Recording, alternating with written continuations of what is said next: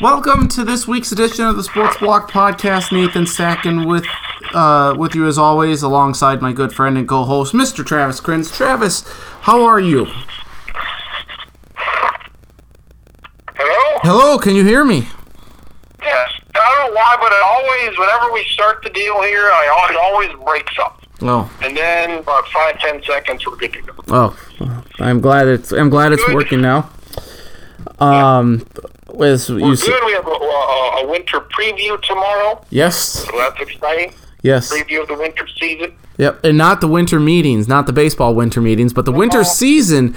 You know what? If I was in Fargo, we'd be getting, maybe 6 inches to a foot of snow. Grand Forks about 2 feet. No, St. Cloud's gonna get just a bunch of rain and maybe some snow showers on Friday and Saturday, but we're going to escape the wrath of the storm. Move south to those warmer climates. Yes, that's exactly right. And South Dakota's going to get hit hard. North Dakota's going to get hit hard. The central and western parts of South Dakota more so, and the eastern and central portions of North Dakota in particular. Yeah, Rapid City, Peter, Aberdeen, looks like they get anywhere from 6 to 12 inches. So, Mitchell, we're just going to get some rain and wind and cold here. It's going to be only 30 degrees cooler than average. And the wind and the temperature might be the same, around 30 degrees for overnight lows. So, it's going to be cold. It's going to suck. Sturgis is supposed to drive to Mitchell to play a football game Friday. It'll probably happen, but weather's not going to be great. It's going to be cold. Yep. It's just a preview of the winter season. Just prepare for a long winter ahead of us, right? Yes. That's what everybody's saying. Everybody's saying this is going to be a bad one, so we'll wait and see. Speaking of storm, the New York Yankees stormed into Minnesota and promptly swept the Twins. Sweet. It was not good. After the Twins got out to a 2-0 lead in Game 1, they promptly got outscored 23-4, I believe, if my math is correct, or 23-5. It was either way. It was not good. The bats fell asleep, and just the pitching. We knew it was going to be a struggle, and it was. The Twins now have tied for the longest postseason consecutive games lost at 16. They've done that now they've tied the Chicago Blackhawks of the 1970s. 13 of those losses have come to the New York Yankees. So obviously it doesn't matter if the Twins didn't have players on those teams from the mid 2000s and 2010 and everything, because they still suck when they have to play the Yankees in the postseason. The Yankees are the Twins' boogeyman. Oh, it might be different. Made all the home runs. It wasn't different. It wasn't different at all. In every game you ever saw. So there's that. They had an unbelievable season. Look back at it. It was great. It was fun, and then, these Yankee games happening and stuff. So, I thought game one, we're tied at 3 in the bottom of the 5th. And Brios kind of struggled first 3 innings. Got out of it, though, with the game still in hand. Mm-hmm. I may have even taken him out in the 3rd inning. And that was done. He just didn't seem to have it. But they bring him out in the 4th and does fine. 1, 2, 3 inning, and he's 88 pitches or so. And you're like, well, 4th inning was good. How about a 5th inning? And no, there wasn't a 5th inning for Brios. And all right, your first guy out of your bullpen's got to be your best pitcher. Who's your best pitcher, Stackin? Would probably be Taylor Rogers or Sergio Romo. Sure as hell isn't Zach Patel. That's who they brought in. And they never got any closer. I'll always remember Game 1. I will always remember that decision. I thought it was such a poorly managed game. I love the manager. I thought it was so poorly managed. Mm-hmm. Treated it like a regular season game. Rogers would have been number 1. Duffy would have been number 2. Romo would have been fine. Even Trevor May, who I'm not crazy about, would have been better. Yep. To bring in Zach Littell. Zach Littell had a great year. He might be involved next year, too, as part of the bullpen. But this wasn't the spot. You got to use your best guy. And Taylor Rogers had to come into that game. Mm-hmm. He had to give you a couple of innings. Probably doesn't change the results of the series, but you got to give yourself a chance. Yep. You got to use your best guys. And then with Littell, a couple guys get on.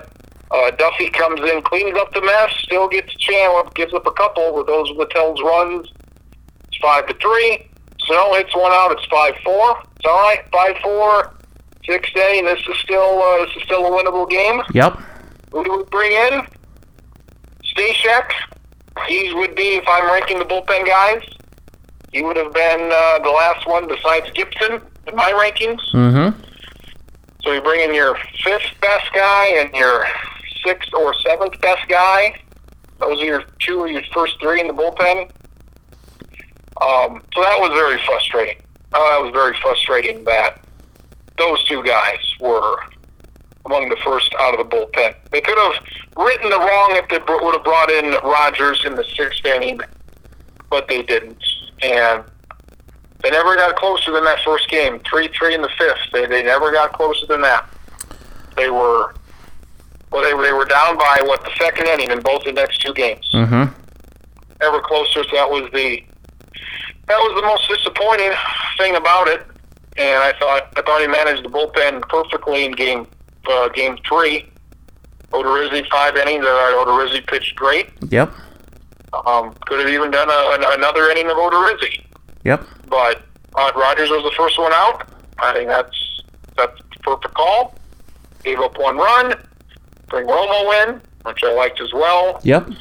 He gave up a couple, and he ended with Trevor May. So game 3 I thought was fine, but I thought that the series was kind of decided there in the 5th inning of game 1. Yep. And it's all about, this is my first postseason, and you learn from this. It's like this isn't any different than any other situation. Yep.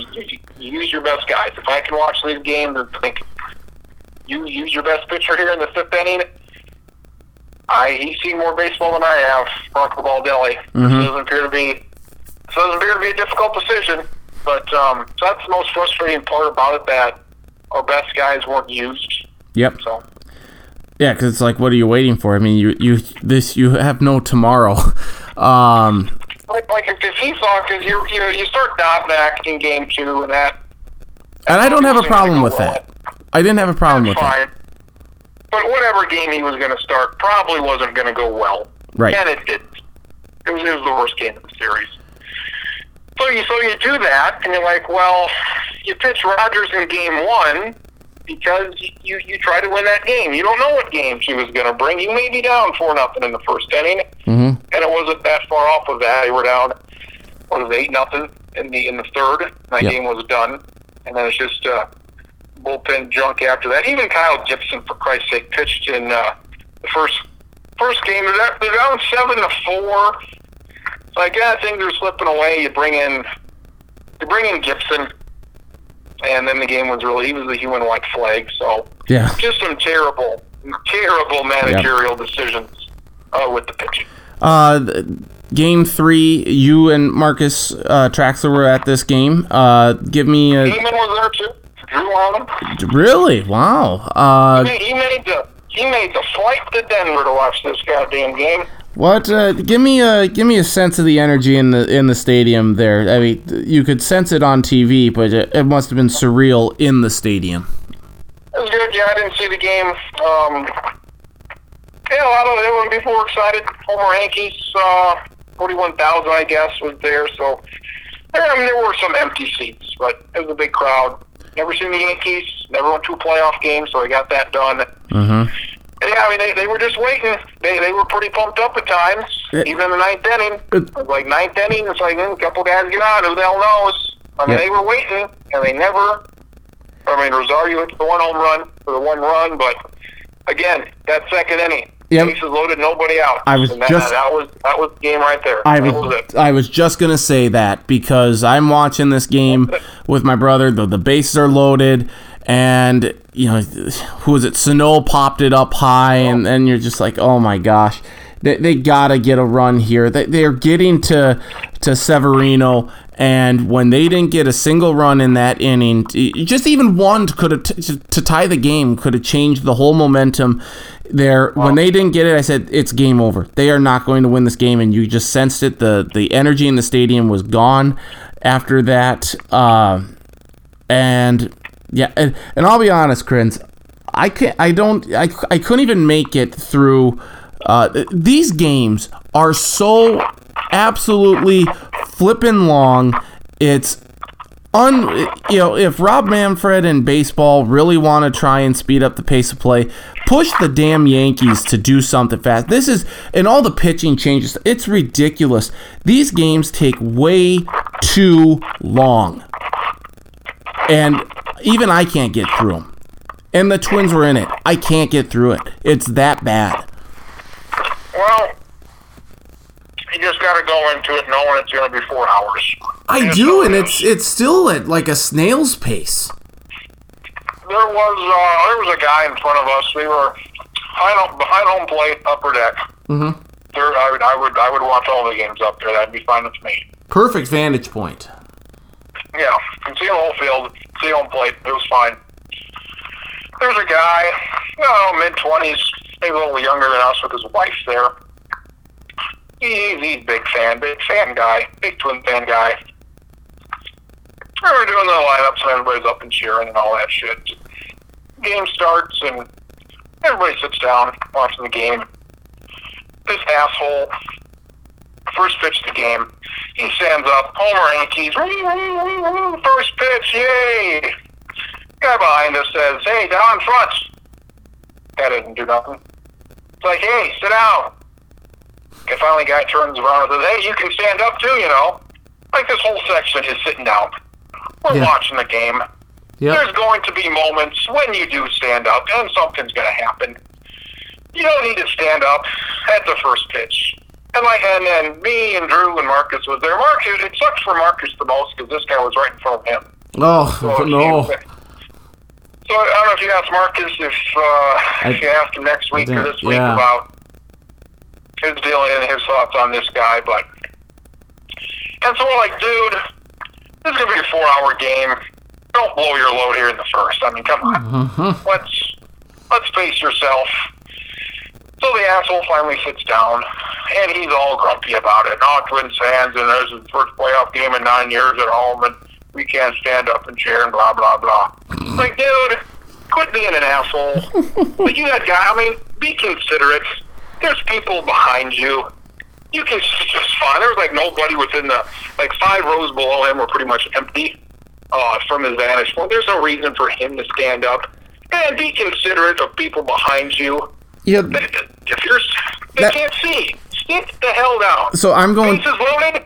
By all means, stand up. Yep. First pitch, sit your ass down. Yep.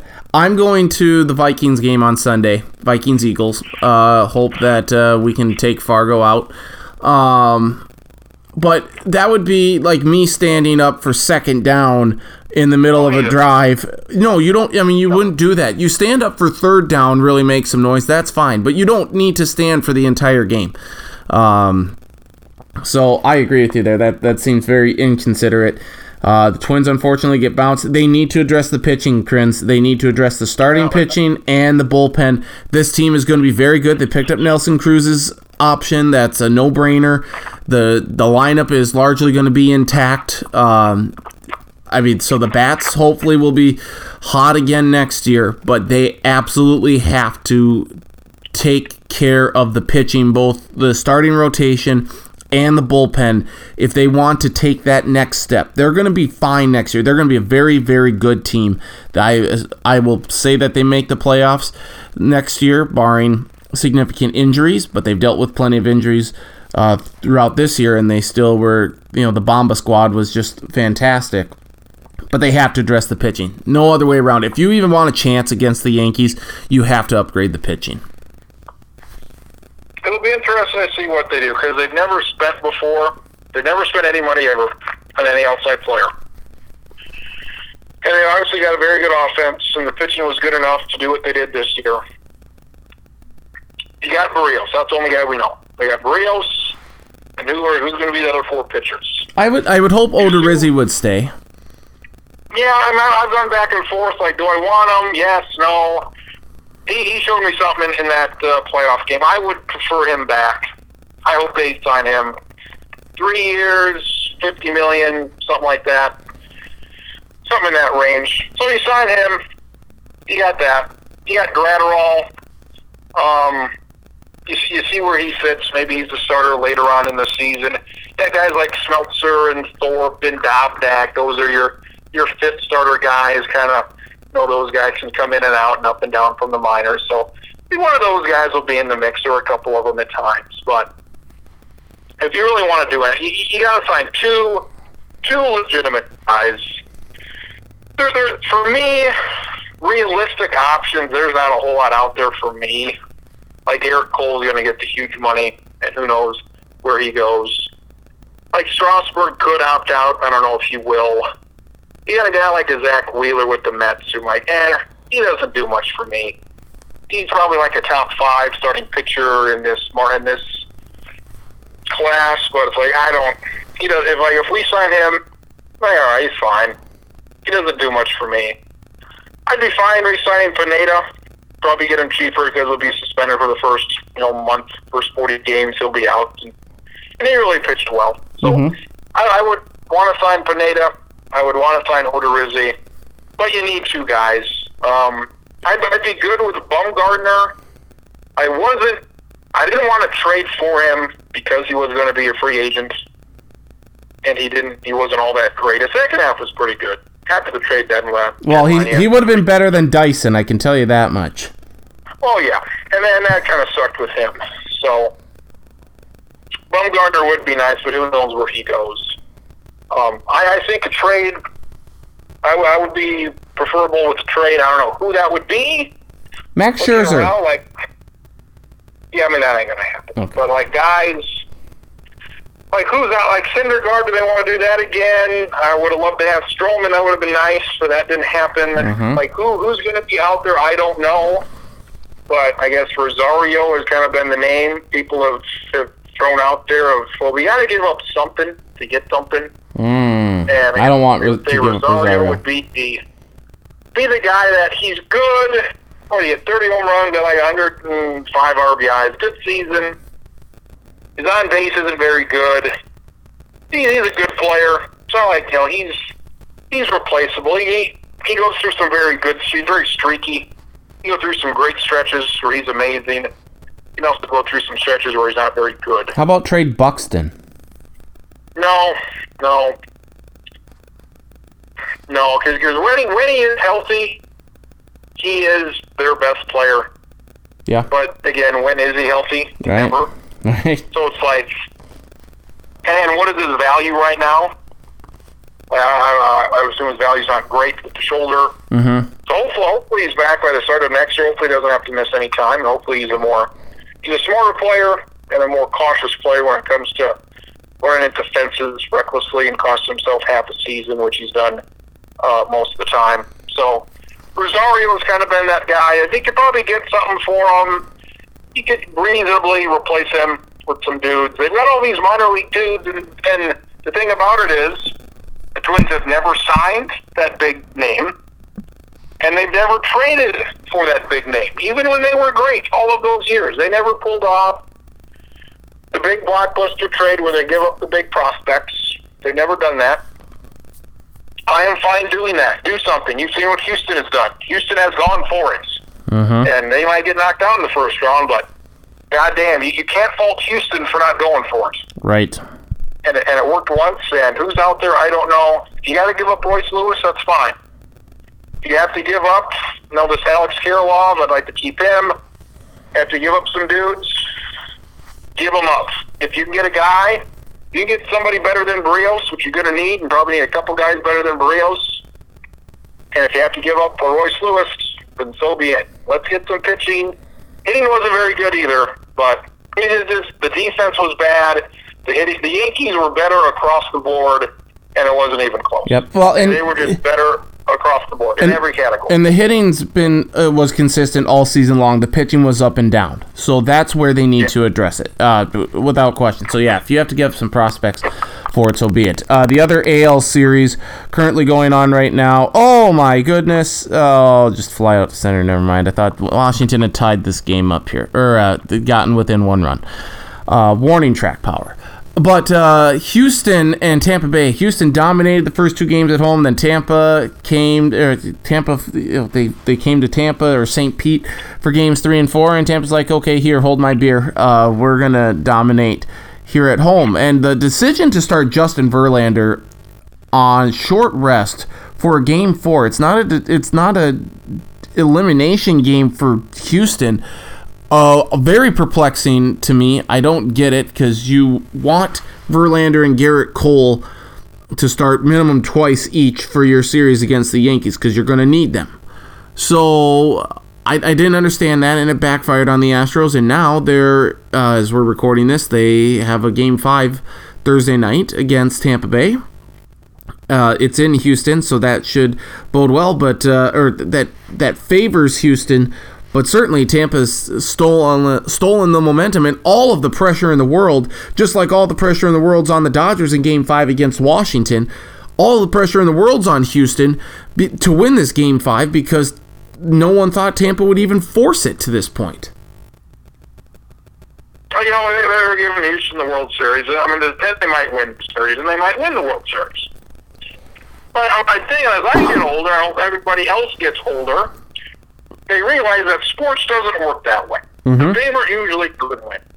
So, Houston's this and Houston's that. Well, maybe, probably, but when you see enough upsets, you're like, who the hell knows what's going to happen? I mean, Golden State, I pick them every year. Everybody picks Golden State to win it every year. I'm not even going to pick them for the playoffs this year. Well, I think they'll be in the playoffs. I don't understand that at all. There's people saying they're going to be like the 8th seed. I think they'll be a lot better than that. So, the Golden State, what they win? They won 4-3. They won 3. 3, yep. They won 3. And it was kind of like 3 and 5 years, right? Yep. So they won 3. That's 60%. So, even the team that had this great run, even they lost. Even they went 3-2. In the one sport, in the NBA, we pretty much say, yeah, it's probably going to be this team and maybe this team. So even they didn't maybe live up to expectations. But I don't want to see Washington. I don't know why. I just don't like Washington. So they did it. And they see what they're doing. Scherzer, they're bringing him in. Patrick Corbin got his head blown in the other night, but He's a great pitcher. They brought him in. They brought in Strasburg in that wild card game they had to. So you see what they're doing. They're bringing in their guys. The Twins obviously don't have a Scherzer, but was Barrios considered to pitch in Game 3 at all? Probably not, because they needed him for Game 4 if they were even going to pitch him then. Right. So I love seeing teams like Washington have those guys and they use them. Tampa last night in Game 4, they brought in Blake Snell to get the last 2 outs. Yep. And everybody's going to be available. Verlander's going to be. Everybody's on deck for Game 5 because that's your season right there. Yep. So use your best guys. Some guys get it. Some guys don't. The Cardinals take care of the Braves. I thought Atlanta was going to win Game 5, but St. Louis puts up a 10 spot on Atlanta in the first inning in Game 5, go on to win 13-1.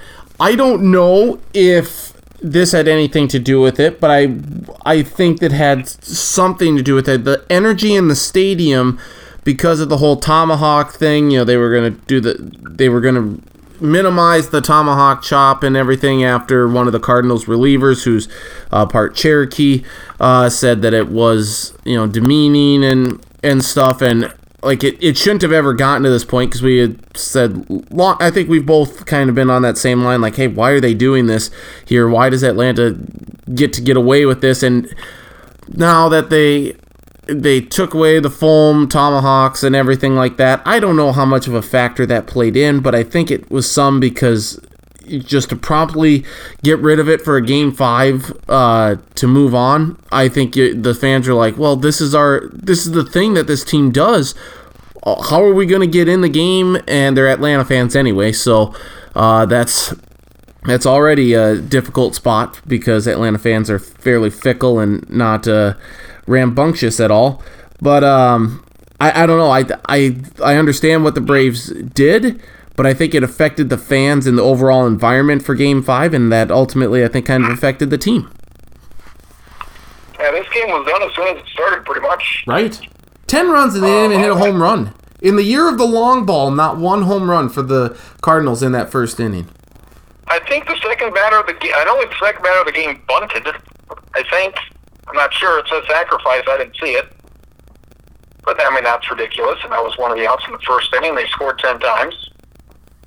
I have a big problem with St. Louis in this game. You're up 10-0 in the Jake Flaherty, by far their best pitcher, their ace. And they scored 10 runs in the first. If you're St. Louis, how would you handle that pitching situation? Yeah, maybe I would. You needed 10 runs. Yeah, 10 runs. You've got Game 1 coming up probably against the Dodgers in 2 days on Friday. Yep. You've got your ace on the mound in Game 5. They've scored 10 runs for him before he even gets to the mound. How would you have handled that? Yeah, maybe I probably would have yanked him and said, "Hey, we need you for Game 1 here. We got this." Correct. I would have pitched him an inning. He's warmed up. He's ready to go. Give him 20, 30, maybe whatever. Give him an inning, maybe 2. But once he gets past that, it's like, well, now we can't use him on Friday for Game 1. And there's one baseball writer I saw on Twitter that said, yeah, they should pull him, like, right now, after Nettie. And I'm like, yes, they should pull him right now. There was some other baseball writer who I think is garbage, said, oh, boy, the Cardinals, they played that perfectly, saved their bullpen. Boy, that was played perfectly. I'm like, I can't imagine being like a baseball guy, that's my job is to cover baseball, and to think what the Cardinals did was good if you want to, like, win the World Series and use your best pitcher. I was just dumbfounded. Yeah. You can think whatever you think, but maybe I'm wrong. Who the hell knows? But to me, 10-0, this game's over. This game is done. Yeah. And for them they threw him 6 innings. So he's not throwing Game 1. He's not throwing Game 2. You're going to get him for Game 3 back at home. Yep. And depending on how this series goes, that may be it. You may get him for 1 start. And I think that is absolutely unacceptable. When you can start him for at least Game 1, and no matter really what happens in this series, you're going to get at least 2 starts of him, and probably 3 if it goes Game 7. Just a horrendously bad decision. Horrendously bad, I thought. And, like, this is not tough. I don't think these are difficult decisions. I think one decision greatly outweighs the other. And I thought what the Cardinals did, I hate them. You hate them. We all hate them. I think baseball's best fans. Whoever wins this Dodgers-Nationals game, I want them to beat the Cardinals. I do not want the Cardinals in the goddamn World Series. That interests me 0. Well, we want the Astros to win the World Series overall. If second to that would be the Rays, then I would say third would be, for me, it would be the Nationals. I want the Dodgers. I want them to win one. No, I want them to be the Buffalo Bills of Major League Baseball. No, I don't want that. So we'll check in on the baseball playoffs again next week. Hopefully we'll have some good series coming up. Do you want to get to the NBA thing now, or do we want to cover the rest of the other football? Okay, football. Vikings get a big win against the Giants. They looked very good, though the Giants are a bad team. The Vikings got a big week against the Eagles here, so hopefully they win that. Patrick Mahomes and the Chiefs lose to the shorthanded Colts. Mahomes hurt his ankle, that's not good news at all for the Chiefs' hopes. What was your big takeaway from football this week? Vikings quarterback looked good. Running back was great, like he always is. Thielen did some stuff, so that's good. Defense again was outstanding. Giants quarterback was pretty good, I thought. He pulled something there. Are you going to call him Daniel Jones now? Danny Dimes? Well, again, we'll see at the end of the year. Again, we're not taking this week by week. We're taking this year by year. By the way, do not fault him at all for anything he does Thursday night against the Patriots. He is without Saquon Barkley, Evan Ingram, Sterling Shepard, and Wayne Gallman, the backup running back to Saquon Barkley. So the Giants are going to face the best defense in the league with 0 offensive players.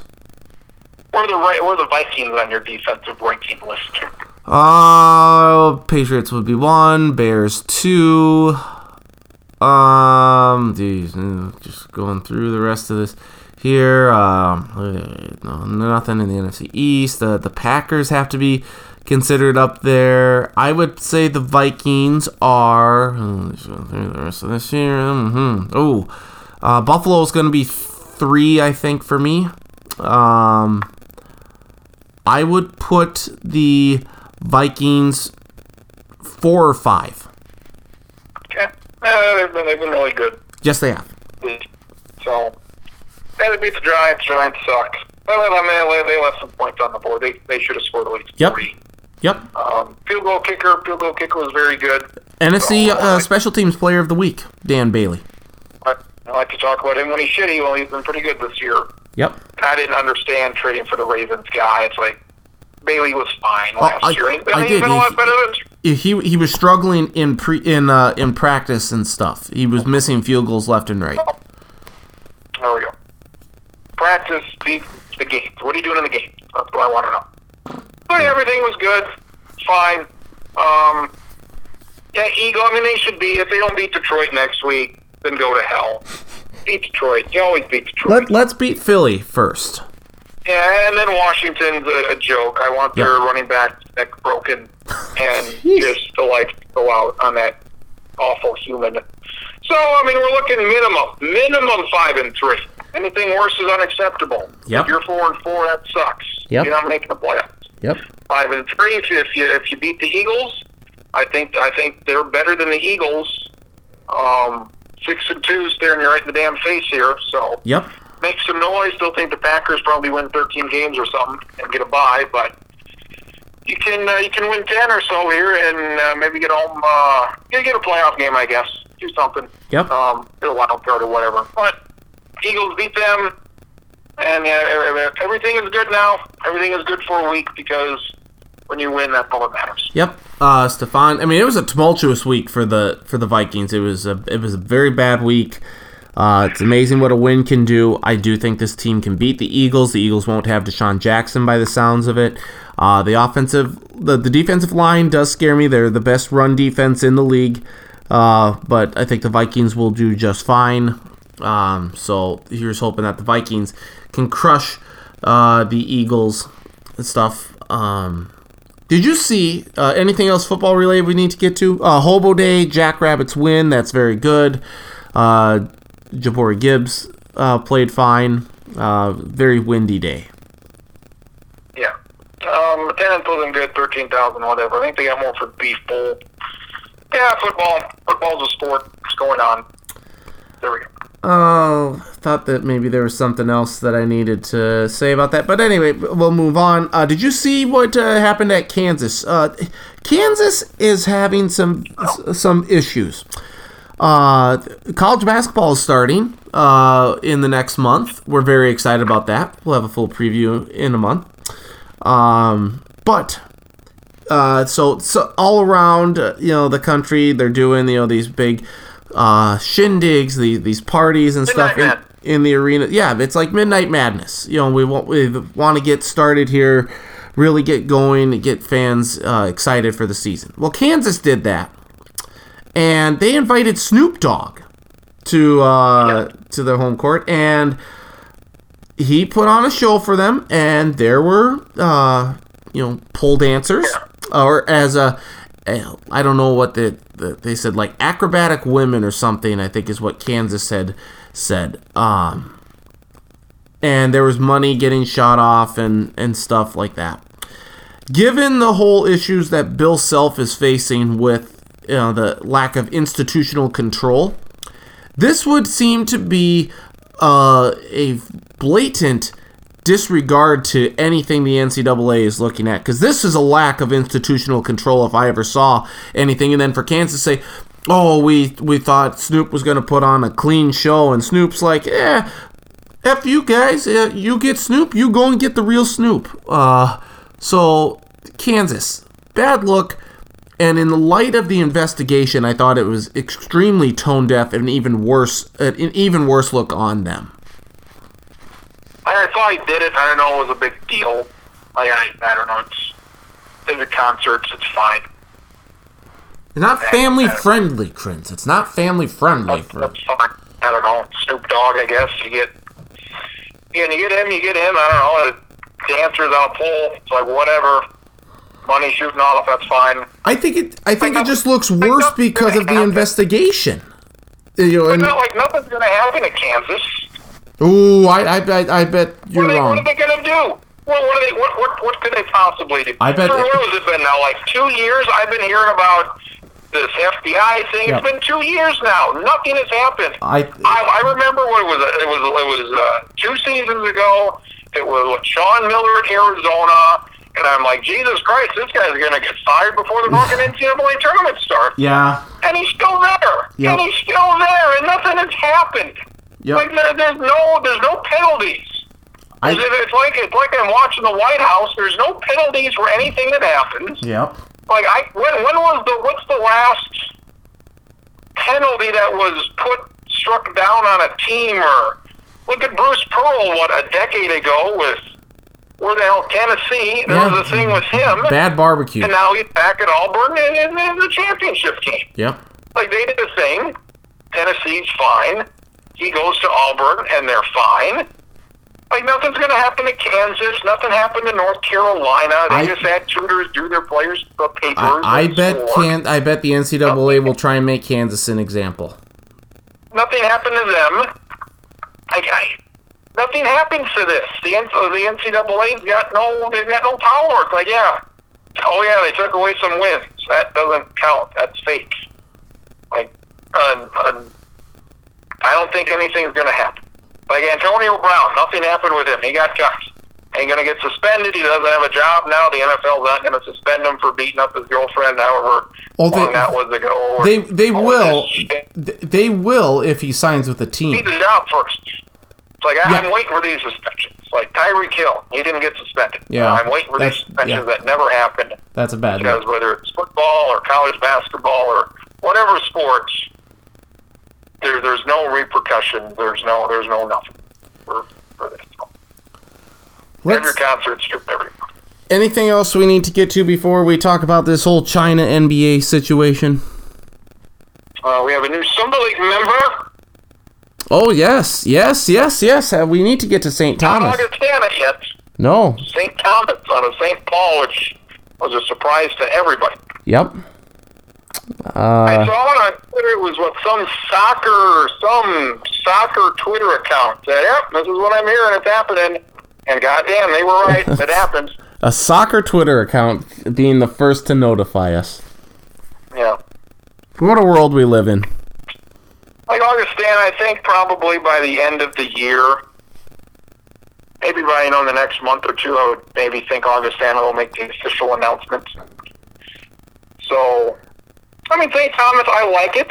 Surprised by it, I like it. Like, I don't like Kansas City. I don't like Western Illinois. I know you don't. They don't bring anything. Their facilities are junk, and they're not good at anything. They don't have any money. Their fans don't care. What makes you think St. Thomas does, though? What makes you think St. Thomas will? They've got money. They care about football. St. Paul, they've got, I don't know a lot about them, so I can't say a bunch about St. Thomas, but their basketball arena seems small, but it seems like they've got money, which is something that Western and Kansas City doesn't. Right. So they've got money. They've been very good. I think this is an unprecedented jump from D1 from D3. Yep. So they have to have some special waiver. They're the anti-centenary. Yep. So I like it. I like it from that perspective, and we'll see how they do. It's a bold move, no doubt. Like, I like it better than I would like a Drake. I don't want Drake in this conference. I don't want Kansas City in this conference. I would like St. Cloud and Mankato in this conference, and if I could get rid of Western and UMKC, I think that would be my wet dream if that would happen. Okay, can we get rid of Tulsa or get rid of Oral Roberts too while we're at it? I'm fine with them. I'm fine with them. I mean, they've been competitive in the past, and they're a private school, and they've got money, and their facilities are good, and there's some interest there. But I don't have any problem with Oral Roberts. St. Thomas does nothing to me to elevate the Summit League by any stretch of the imagination. Them and Augustana, they don't add anything to the Summit League. What this is going to do is the Summit. No, I don't think. Really? I don't. Wow. Augustana provides more than St. Thomas. But what this move tells me is that the Summit League is preparing for the inevitable when North Dakota State and South Dakota State leave.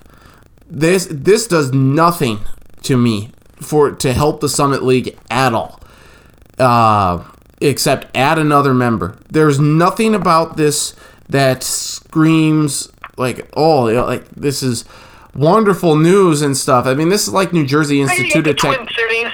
Like people know who St. Thomas is, right? And that's like the Twin Cities kind of know. So he gets there. That's fine. I just don't. I don't think from a competitive standpoint or from a school standpoint. Like we could look at some of these other schools, like in North Alabama's making the jump to the Atlantic Sun. They were in it last year. They're at like. I don't know what they will do for the Atlantic Sun at all. Probably nothing. It's like the New Jersey Institute of Technology. Big whoop. I just don't see how adding St. Thomas enhances the Summit League at all. And I don't know what St. Thomas will do for football. Like, are you going to try? Are you just going to be independent? I think it works better for them with football than it does Augustana. Yes, because they could keep football. Because they're Division III right now, and they don't have scholarships, so it doesn't change. They still don't have scholarships, so when they go to the Pioneer League... Well, they're thinking Pioneer or potentially the Missouri Valley. Pioneer seems the more likely route. Yeah, they're not. Augustana's not getting into the Valley unless something changes, and St. Thomas sure isn't. Their football stadium's not big enough. Yif they go to the Pioneer, that's fine. And then they don't have scholarships to begin with, so I think Augustana has the more difficult decision of playing in the Pioneer League there. Mm-hmm. I didn't even consider like FDSU or North Dakota State leaving. I don't like the Missouri Valley would be the only logical place they would go. Agreed. And I don't see them going there. There's no reason to go there. The Missouri Valley's not a ton better than what you have right now. You know, the Creighton's and all those teams left now. Missouri Valley's not intriguing at all, especially with the tournament not in Sioux Falls. Yep. So I like it. Like, do you feel that same way about Kansas City? Because what you said about St. Thomas, just replay that and say this is what I think about Kansas City. Right. It brings nothing. It brings nothing to the league. It makes your league worse. Well, I think St. Thomas, at the very least, it doesn't hurt you. I think in negative. I think I want to see what St. Thomas can bring in right before we just add a Division III school into the fold. I mean, I think certainly, as you said, this is the opposite of what Centenary did. Would you rather have St. Thomas in the league or Kansas City? I think I'd rather have Kansas City. I would rather have St. Thomas. I mean, Kansas City. Yep. They're a negative on you. I get that. I like the market of Kansas City. I do like that they were a former Summit League member. I like the geographic aspect of this, and the same thing goes for St. Thomas. And so I totally get the argument here, and I'm not saying that St. Thomas won't be at least a good member at some point, but I do think that this is a long-term look for the Summit League that they need to add some of these teams now when the inevitable happens and SDSU and NDSU leave. I don't want to say they're never leaving, but I don't think they're leaving for a long time. We'll be old men at that. I think Summit League just moved to Sioux Falls. Yep. But I mean, you would still have. NDSU, they are there for essentially forever. Well, that's why you bring in USD, and that's why you bring in Augustana and stuff. I think that I think if SDSU and NDSU continue to be successful, and especially with NDSU football, I mean that's really what drives this. They have nowhere to go, though. I mean, they can't go. They're in the Missouri Valley already for football. I think I would not be surprised if the Mountain West reached out. Yeah. Now, I don't know if something would have to change, maybe like with San Diego State and San Jose State. Maybe they were to move on, Fresno State and stuff, because from California to the Dakotas is a little ridiculous. But, if you have, the Wyomings and Colorado States, Air Force, the Boise States, whatnot, in that, and then I think NDSU and SDSU make a little bit more sense because it's slightly more geographically centralized there. The MAC, I don't see them making a play at that. I just think at some point here, SDSU and NDSU are going to make that jump if they receive an invite. I just sense it that's kind of how the college landscape is changing. But with Kansas City being in the Kansas City market, I mean, they don't get any coverage. Right. So it's like Tennessee State in Nashville. They get some coverage, but it's like minimal. They're barely in the top 10. Yep. In Nashville, you had the Titans and the Predators. You had Vanderbilt. Right. And the SEC in general. You had Tennessee Volunteers. 3 hour skis were a big deal. The one thing that really helps St. Thomas is that this would give Minnesota a second D1 school. The University of Minnesota right now, the Golden Gophers, the only D1 school in the state. So by St. Thomas making this move, that does actually push them, I think, ahead of Kansas City because they would get more of that media exposure within the state, and that would ultimately help the Summit League. So I'm going to actually reverse course here right now and say that, yes, St. Thomas is better than UMKC, but I don't think it overall is a huge gain for the Summit League. I agree with that. Second Division 2 or Division 1, so they'll get some coverage. Marcus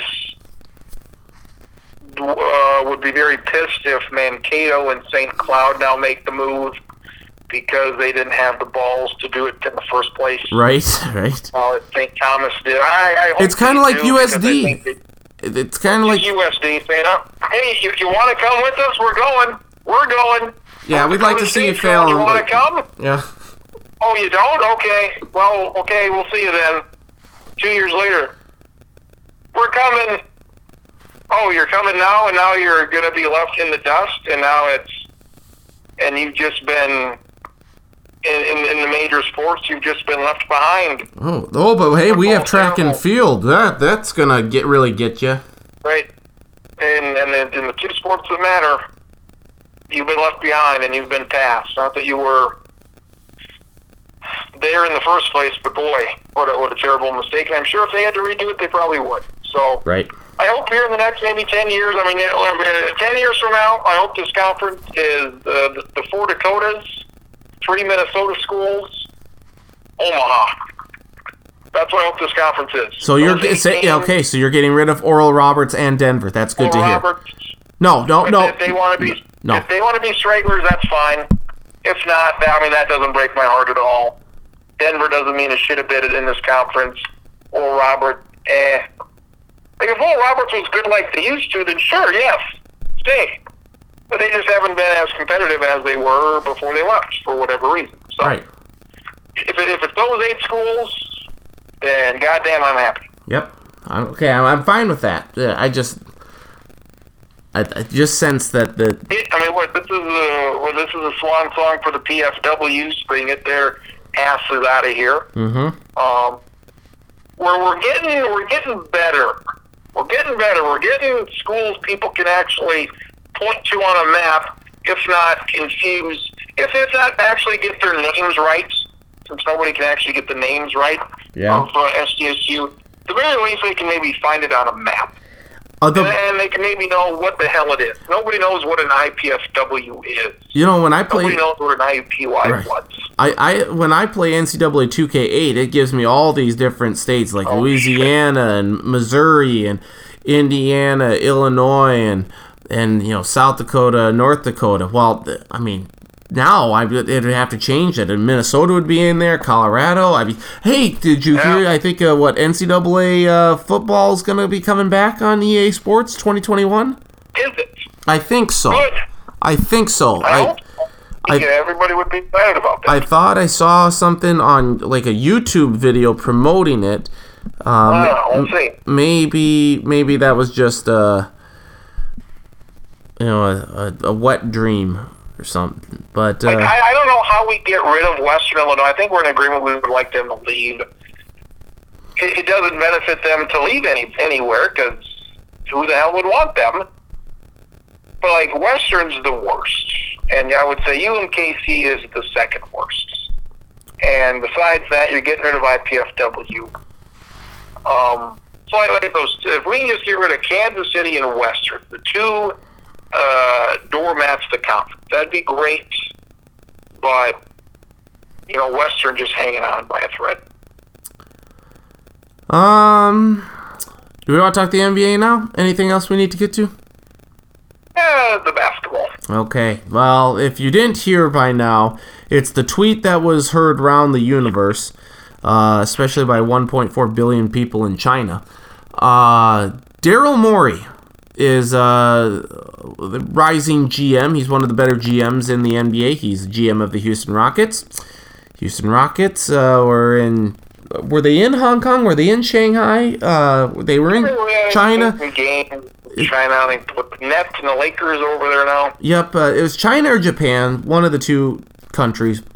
And Daryl Morey tweets, "Free Hong Kong." Now, for those that don't know, Hong Kong's been in a real struggle with China, because China wants, apparently, if there's a crime committed, they're two sovereign nations, or they're two nations, but they're one nation, but they have two different political systems, or Hong Kong's democratic, China's communist, and if you commit a crime in Hong Kong, China says, "No, we want to prosecute you in China." I think that's kind of in a nutshell, that's what's going on. And Hong Kong's like, well, to hell with you. We're doing all these protests and stuff. So it's a bad look for China. Not that so they probably aren't going to listen to our podcast now, because CCTV is going to censor this and take it off the web there if they ever find it. But it's not a good look, because China now is. So Daryl Morey tweets "Free Hong Kong," and China gets all butthurt about this. And is like, oh my gosh, that's bad free speech, and something needs to happen. So they're starting to cancel preseason games. As you mentioned, the Lakers and Nets are there. Sponsors are pulling out of the NBA, and this is $1 billion industry in China. There are billions of dollars for the NBA in China, into this Chinese market, and Adam Silver has a huge issue on his hands, because the Chinese are not. They find the NBA's response to Daryl Morey's tweet unsatisfactory, and the NBA is like, well, no, we promote, we protect the free speech and everything like that. And China's like, well, that sucks, because that's not part of free speech. It's talking about the sovereignty of nations and all this gobbledygook. And so the NBA is in a very precarious situation here, a precocious situation, because I essentially see there being no win for the NBA in this at all. There's a 10% chance that it'll all work out well, which would suck for me. But I see it being 45% chance of the NBA says, yes, we're going to stick by Daryl Morey. We are always going to stand for free speech, and because they've been so good with the social issues that have plagued our country here over the recent years and stuff, and they stand behind the players, and everyone's right. So the NBA could say, yes, we stand behind Daryl Morey and his right to free speech and stuff, and that's what they've said, and they're apologetic over the reaction of all of this.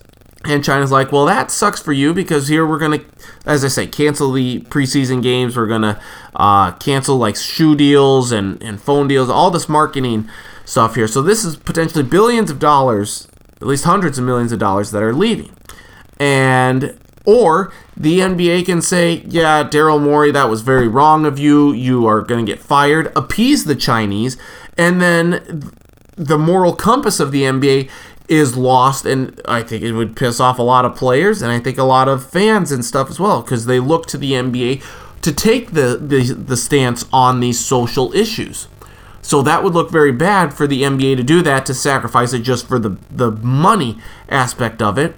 So it's a difficult business decision that you'd have to make here. The NBA, I don't think, is in a win-win situation unless, by the grace of God, Adam Silver, the commissioner, figures out a way to be the ultimate diplomat in this, in which case he should not be the commissioner of the NBA anymore. He should be commissioner to China and any other nation that's going through a communist regime and all that stuff. So, with that being said, what are your thoughts on this? Because this is a hot button issue right now, and I think, for me, like I say, I don't see where the NBA wins in this.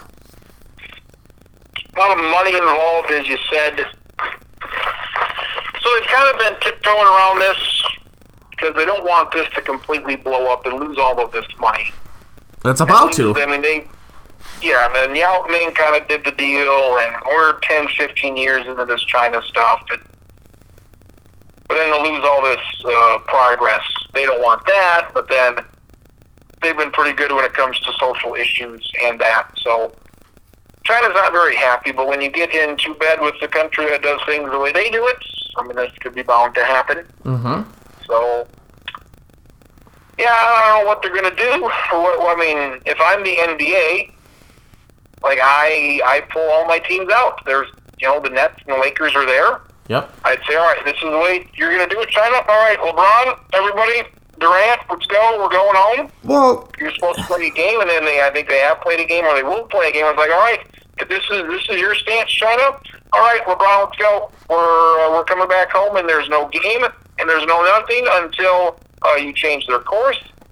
China will not change their course, so you probably just break off the relationship and see if you can salvage some of it at a later time. So that makes sense, but that's also something like, so China's already pulling the games from CCTV, so the country's not going to be able to see the games anyway. If they go to the arenas, like maybe 20,000 will be there, if that even. They might be playing in half-empty arenas. The Nets and Lakers are scheduled to play 2 preseason games there. They've already had to cancel some NBA care events, and the media portions of this, media sessions, have been canceled. They're canceling a lot of events there in China already. So I think it would make sense to pull the NBA teams there, because it's not doing them any good right now, since CCTV has taken the games off air, and they're not going to, they've already canceled some G League games, I think, between the Rockets and Mavericks affiliates and stuff. So they've already taken that off the board. So China's doing all this. So taking Nets Lakers out, I don't think is we'll show you, China, because China has already essentially cut off anyone outside of 20,000 people, which is like 1/10 of 1%, and maybe that's even a little large, to the country. You know what I mean? Yeah. So I don't know. Like, they've already pulled the game from TV, so I don't know if it's if the NBA can say, all right, you don't get any TV then, or if China will make that decision for them. And China's not going to show any games this season anyway. But, there's a lot of money involved here. I don't know how much it is, or if it's a big deal, or how much it really is in the scheme of things. I'd have to look at those numbers and see how they break down. But if it's not too bad, I would say, all right, we're done. Let's go home. When you want our shoes and everything else, when you want to be in the NBA business again, we'll be here. But for China to do what they did, I think it's just unacceptable. And they do a lot of unacceptable stuff. And I agree with you there. So, I mean, I can't believe, I'm not a Daryl Morey fan, but I agree with him in his stance there, or in his tweet, free Hong Kong, that's fine. China, for taking this stance, is not good.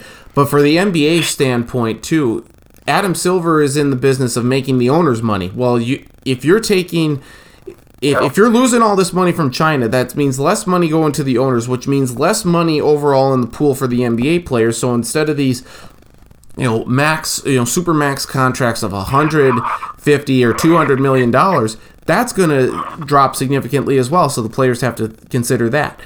I will say this, and I can't believe I'm saying it, and I kind of hate myself for saying it, but I agree with President Trump for what he said earlier Wednesday, making fun of Steve Kerr and Greg Popovich, because Steve Kerr's humming and hawing about when asked about the China thing and what's going on, and Greg Popovich gave more of a direct answer, but he didn't look like a scared little chicken like Kerr did.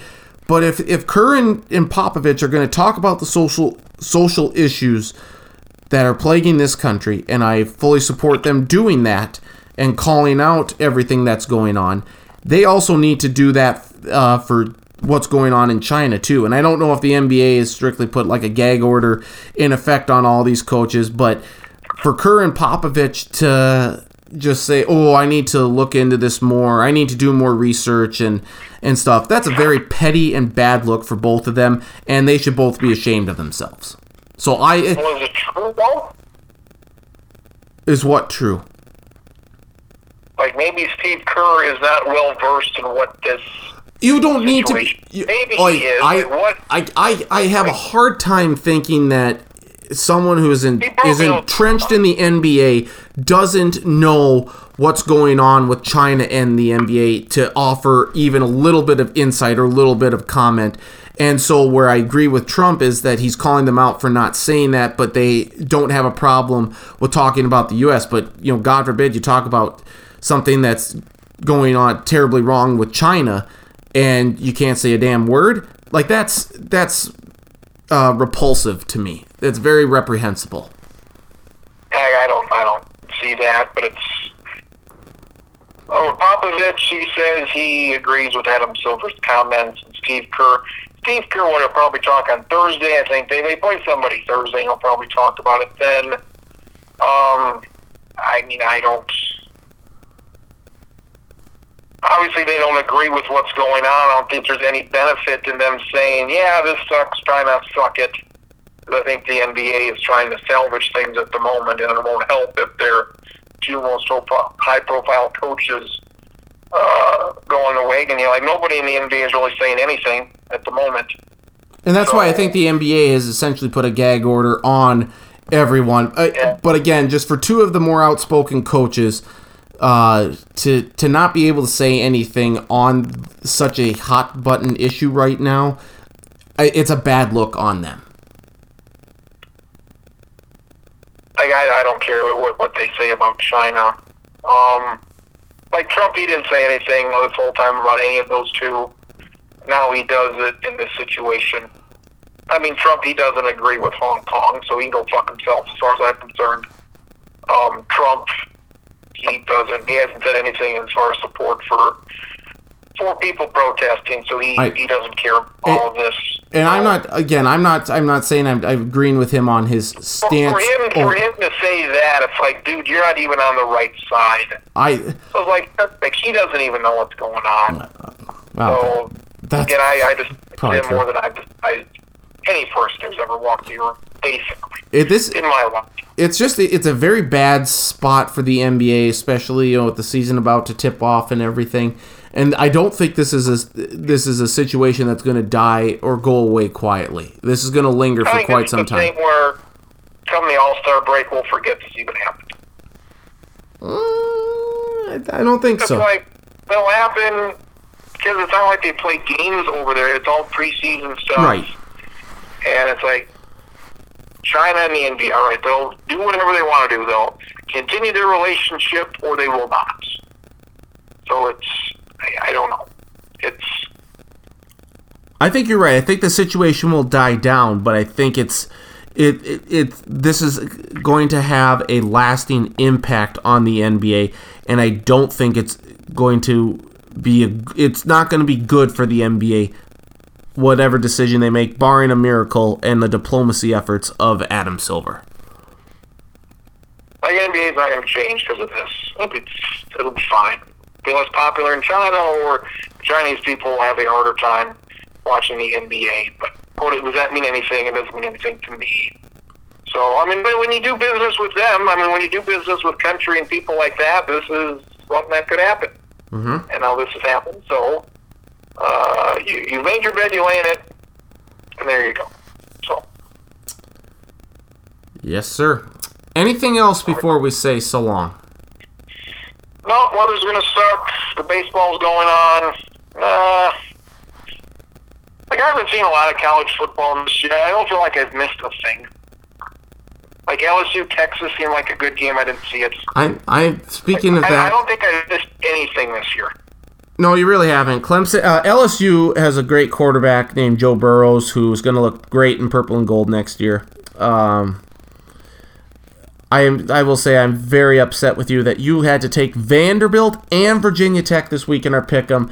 I was like, I thought, I had no idea that you had 4 losses this week. I thought for sure my 3 losses were going to take the top. I just couldn't believe it, and now I know that I knew you were going to take Virginia Tech and Vanderbilt, and it's like, God dang it, I need to get going here. I've yet to get 8 wins in a week here.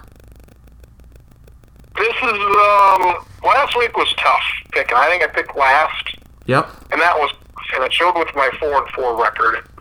So this week I get to pick first. I still think I got a chance because, I picked some terrible teams. And, but it all kind of, I hate the system we're in where it's week by week. Yep. I guess it's not going to change, but, you just get rid of those bad teams, and if you get a win from Kansas or Rutgers or Illinois, like, goddamn, that's one for me. Yep. So, yeah, and I still have to pick Illinois and Rutgers, so I'm looking forward to that stretch in the Big Ten coming up. And a lot of it is luck, just who have you picked, who can't you pick, who's available. This week, the Big 12's got 3 games. Yeah. So I assume somebody's probably going to have to pick a team that they've already picked already, just because the other teams are not. Other teams have been picked. Well, I think you would have to I think you would just have to pick a team that you hadn't before that someone else would have. That would be my guess. But similar what we've been doing 6-7 weeks or whatever, so 6 weeks. So hopefully you've not picked all 6 of the Big 12 teams that are playing right now. Because if you haven't, I guess you picked somebody twice. But college football. I don't feel like I've missed anything. There's not a whole lot there. I don't know. You missed the punt fest last week, Iowa and Michigan. 10-3. That was, thank God. Dish and Fox have resolved their differences, and I now get Fox and FS1 and FS2 in the Big Ten Network. But I'm quite thankful, actually, the silver lining being that Iowa and Michigan were on Fox last week, and because they didn't get their disagreement resolved until Sunday, I didn't have even the option to watch Michigan and Iowa, and I'm glad that I didn't, because that would have been atrocious. I thought it was 10-3. It was like the only game on worth watching. And I went away, and I came back when it was over, and it was the same score I thought 3 hours ago. Like, 10-3. Sorry, I missed that one. Hey, the Gophers haven't lost yet. Look at them, they're doing well. Big game against Nebraska this week. They should win. Ben Simmons hit a 3-pointer. Maybe 2 of them. Unbelievable. Maybe this will be the year. Year 3 of his career, maybe he'll hit his first 3-pointer. We can only hope. Yeah, we'll see. I'm not going to hold my breath on that one.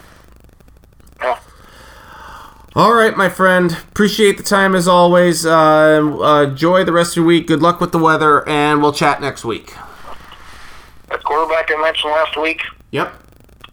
he didn't play very well against LSU. No, we did not. Oh, did he? No. I would much rather have the Vikings have the LSU quarterback, Joe Burrows. And maybe. We'll see. Telling you, the former Ohio State quarterback, real deal here. Not that this matters, but when was the last time LSU had a good quarterback in the NFL?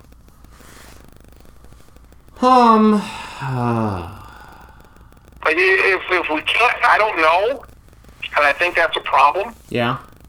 Marcus Russell was 15 years ago. Yeah. There hasn't been somebody since him. I can't remember anybody from him. Zach Mettenberger. Not that matters at all. Zach Mettenberger was okay. In the NFL? Yeah, he had a few moments. Zach Mettenberger was okay Yeah. in the NFL. Hey, apart from Joe Namath, what Alabama quarterback's been any good? Since now of course there's Tua, but Who was it? don't say Greg McElroy. Ken Stabler? Is he from Alabama? I think so. Zach Mettenberger. You said he was okay? Yeah. On a scale of 1 to 10, he was a what? A 5? The 4 or 5 tops. I'd put him at a 2. Okay. He was 0 for 10 as a starter. Oh, that's not good. Yeah, I suppose. He was 12 touchdowns, 14 interceptions. The Snake, yes, Ken Stabler was from Alabama. So, okay. And he's dead, so that's not great. No, that is not. Hey, XFL draft. I think it's next week. I think they've released a lot of their guys. 8 teams. It's going to be 71 rounds stacked in. I don't know why it needs to be that many, but it does. It feels like 60 would be plenty. But it's going to be in this draft. Zach Mettenberger is in this draft. So it's very exciting. I'm very excited. There's one SDSU guy in it. That's all I've seen thus far. They're going to release, I think, the final players on Friday. They've released 3 of the groups. They're going to release the last group. I've heard of a couple of people. Vinny Testaverde's son. Ah, yeah. Who really played at Albany. Yep. Is in this draft. He was in Tampa Bay's training camp. I've heard of Zach Mettenberger. There's a couple of guys on this list I've heard of. They're not good, which is why it's the XFL. But it is interesting, and I think this league is going to stick around for at least 2 years. I think they've at least committed for 2 years, so it's not going to be like the other league that couldn't even get to the playoffs. It's going to be there. It'll be interesting. Like Green Day's song, "Wake Me Up When September Ends, Wake Me Up When the XFL is Done." I think a week after the Super Bowl, we'll be all into the XFL. All right. I'll be into college basketball. If Mobo makes the team, would you be excited about this? No. Taryn Christian is a quarterback in this league. I'll hope he does good, but I will not watch. No. You will not watch, No. even if your own Jackrabbits are in this league. No. My heavens. Draw the Taryn line. Christian was, I draw the line, Krins. I draw the line. well, Taryn Christian was with what? Pittsburgh last week? Yes. There you go. He's in what, 3 teams already? Yep. Good. He's given Edwin Jackson a run for his money. Any interest in the Twins becoming the record-setting team for what? Team 15, 16, whatever the hell it is. Any interest in you and Edwin Jackson? Only if he performs well. Also, next year, 26-man roster, so that's one more player. Good. On the baseball team. Get a frickin' pitcher. All right. That's right. Thank you, my friend. I'll talk to you next week. My fantasy team sucks. We'll see you Wednesday. Okay, that sounds good. Good luck this week. Good luck. Yeah. Okay. Thank you, Travis. Travis Krenz joined us here, Sports Block Podcast. Appreciate his time as always. Good stuff there.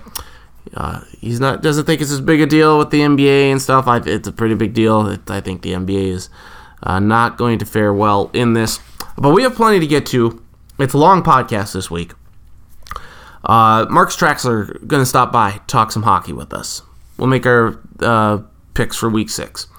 Coming up next, Charlie Hildebrand, college football, our resident college football expert.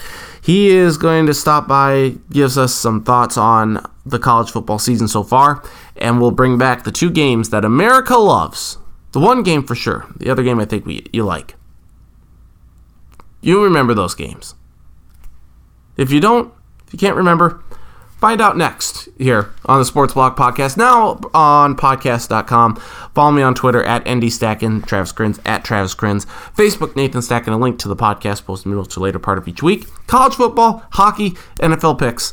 It's all coming up here on the Sports Block Podcast. Don't stop us.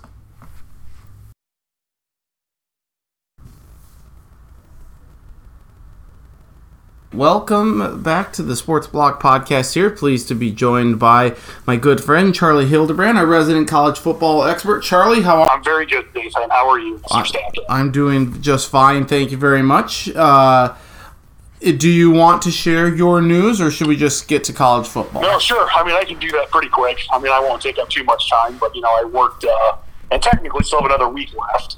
At the Aberdeen American News, and it was a good job in a nice place. But I am taking a job in Sheldon, Iowa, at the Northwest Iowa Review for a few reasons. One of the biggest is that I will only be an hour away from home, as opposed to being 4 hours away from home in Aberdeen. That's a big plus there.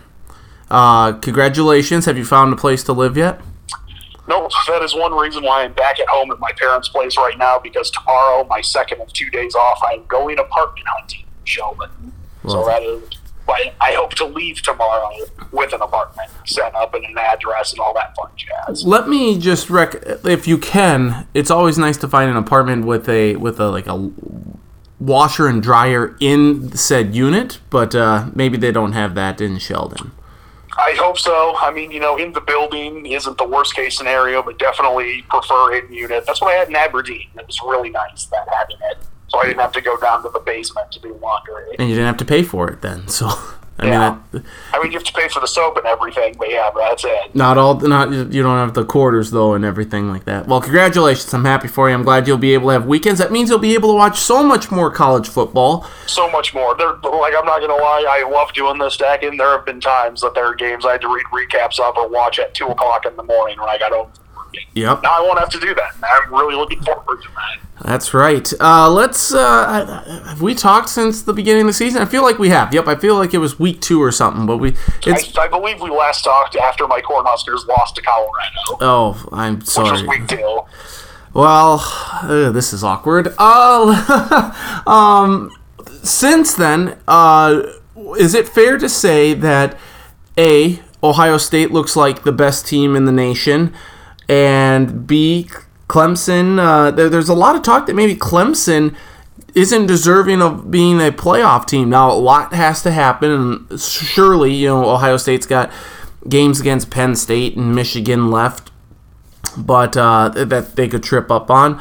But there are a lot of teams that there are a few teams that appear to be better than Clemson, which is a surprise, I think, to most of us. Yeah, I think there's times we always kind of forget as fans that each season, even if there's most of the same guys back, it's still not the exact same team as the year before. The chemistry's different, and sometimes that can shake things up. And, Clemson does not look they still look plenty good, but not like the dominant force they were last year. Like you mentioned, I think they've still got 6 games left, so, a lot of that can change. I think it was the Deshaun Watson national title team that kind of was good, but a little slow at times. The year had really caught fire over the last month and a half of the season, so that can certainly happen. But I would say that based off what we've seen just this year, not taking the last 4 or 5 years into account at all, I think Ohio State looks like the best team in the country. Clemson, with that weird close game to North Carolina.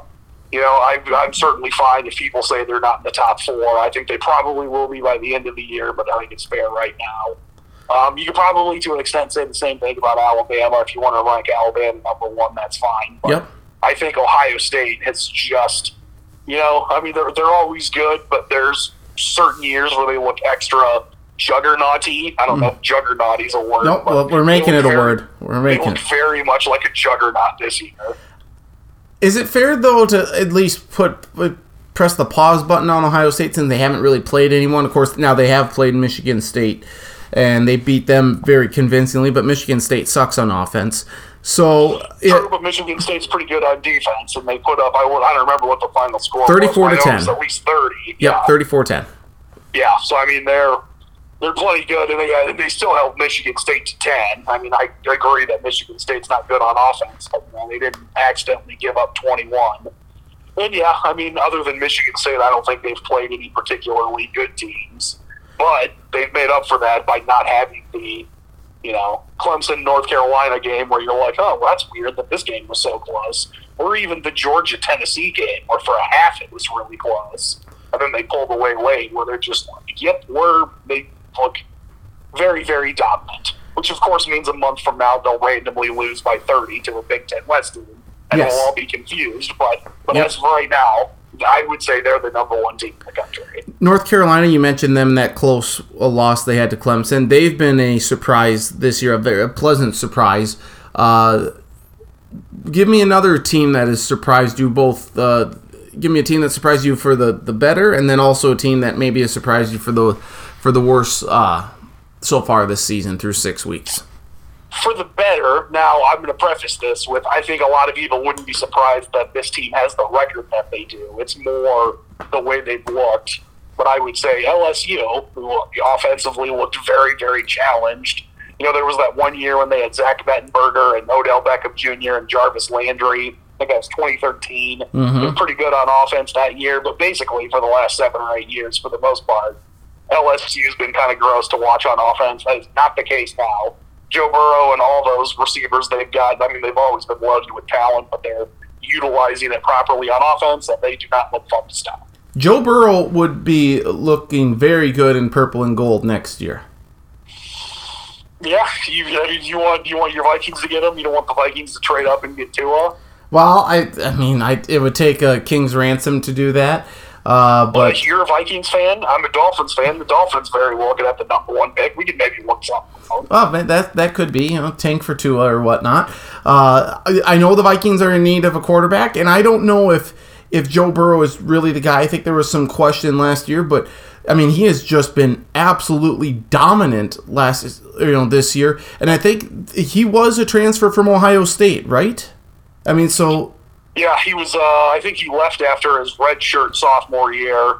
He was either a true sophomore and then used a redshirt year while he sat out, or he got immediately eligible. He was at Ohio State. He got beat out by Dwayne Haskins, and obviously right. Dwayne Haskins, we remember, was pretty good at Ohio State. And so he transferred, and it's ended up working out pretty well for both schools. This isn't a Danny Etling from Purdue sort of deal here. Like, you're dealing with a very good program that gets its fair share of very highly recruited quarterbacks. So I think we have to keep that and take that into consideration too, and not look at this so much as Joe Burrow being a fluke. He's really the real deal, and LSU finally has their quarterback. I agree. They really, he's the best they've had since Mettenberger, and it definitely looks better than Mettenberger. You go before that, I'm blanking on the guy's name. I know it was a white quarterback when they won the title in 2007. And then before that, they had Jamarcus Russell. He probably is the best since Russell. Mm-hmm. And, probably won't be drafted as high as Jamarcus Russell, but may have a better NFL career still. How about a team that maybe surprised you on the bad side? On the bad side, I've been thinking about this, running some teams through my head, thinking in general. Probably Miami. I think they only have 1 win right now. They just turned it over. Maybe just turned it over again against your Hokies. Yeah, they did. They do have 2 wins. They are currently 2-3. They've beaten Central Michigan and Bethune-Cookman. Forgot about Bethune-Cookman, but yeah, they. I think I thought they were going to win the Coastal Division. I think a lot of people thought they were going to win the Coastal Division, and looks incredibly unlikely now. And I haven't looked at the rest of their schedule. I mean, I think it's certainly safe to say the ACC as a whole is not one of the 3 or 4 best Power 5 leagues. But still, even with that said, like, I don't think we'd be stunned at this point if Miami didn't go to a bowl game this year, which I think would seem very unlikely. But, the week before they played Florida. Right, and I will just say that I think had they not gotten that Hail Mary at the end of the first half, they don't come close to beating Virginia Tech and making that comeback. I think they didn't win either way, but I still agree with what you're saying. Yep, Miami's schedule this week, home to Virginia. That's a Friday game. That's right now Miami's a 1.5 point favorite. I don't get that, but okay. Then they're home to Georgia Tech. Well, that's a W. They're at Pittsburgh. We'll give that a loss. They're at Florida State. That could be the game that makes or breaks Florida State's bowl chances. It's going to be an important game for both of those teams, and not for the reasons that they want it to be an important game. Right. And then Miami's got Louisville at home. They are at Florida International, so that'll be a home game. And then at Duke. So, I mean, the schedule's favorable for Miami, but I still see them maybe... I agree it's favorable, but I don't think that there's 4 games there that you look at and say, oh, they're definitely going to win 4. Right. I mean, they could. I think there's 2 of them they're definitely going to win. But then it starts getting into, I don't know. We'll see what happens. And, we've all flipped coins. There's times you get heads 5 or 6 times in a row on occasion. Yep. Have we ever seen a defense as good as Wisconsin's has been so far? Now, granted, they have...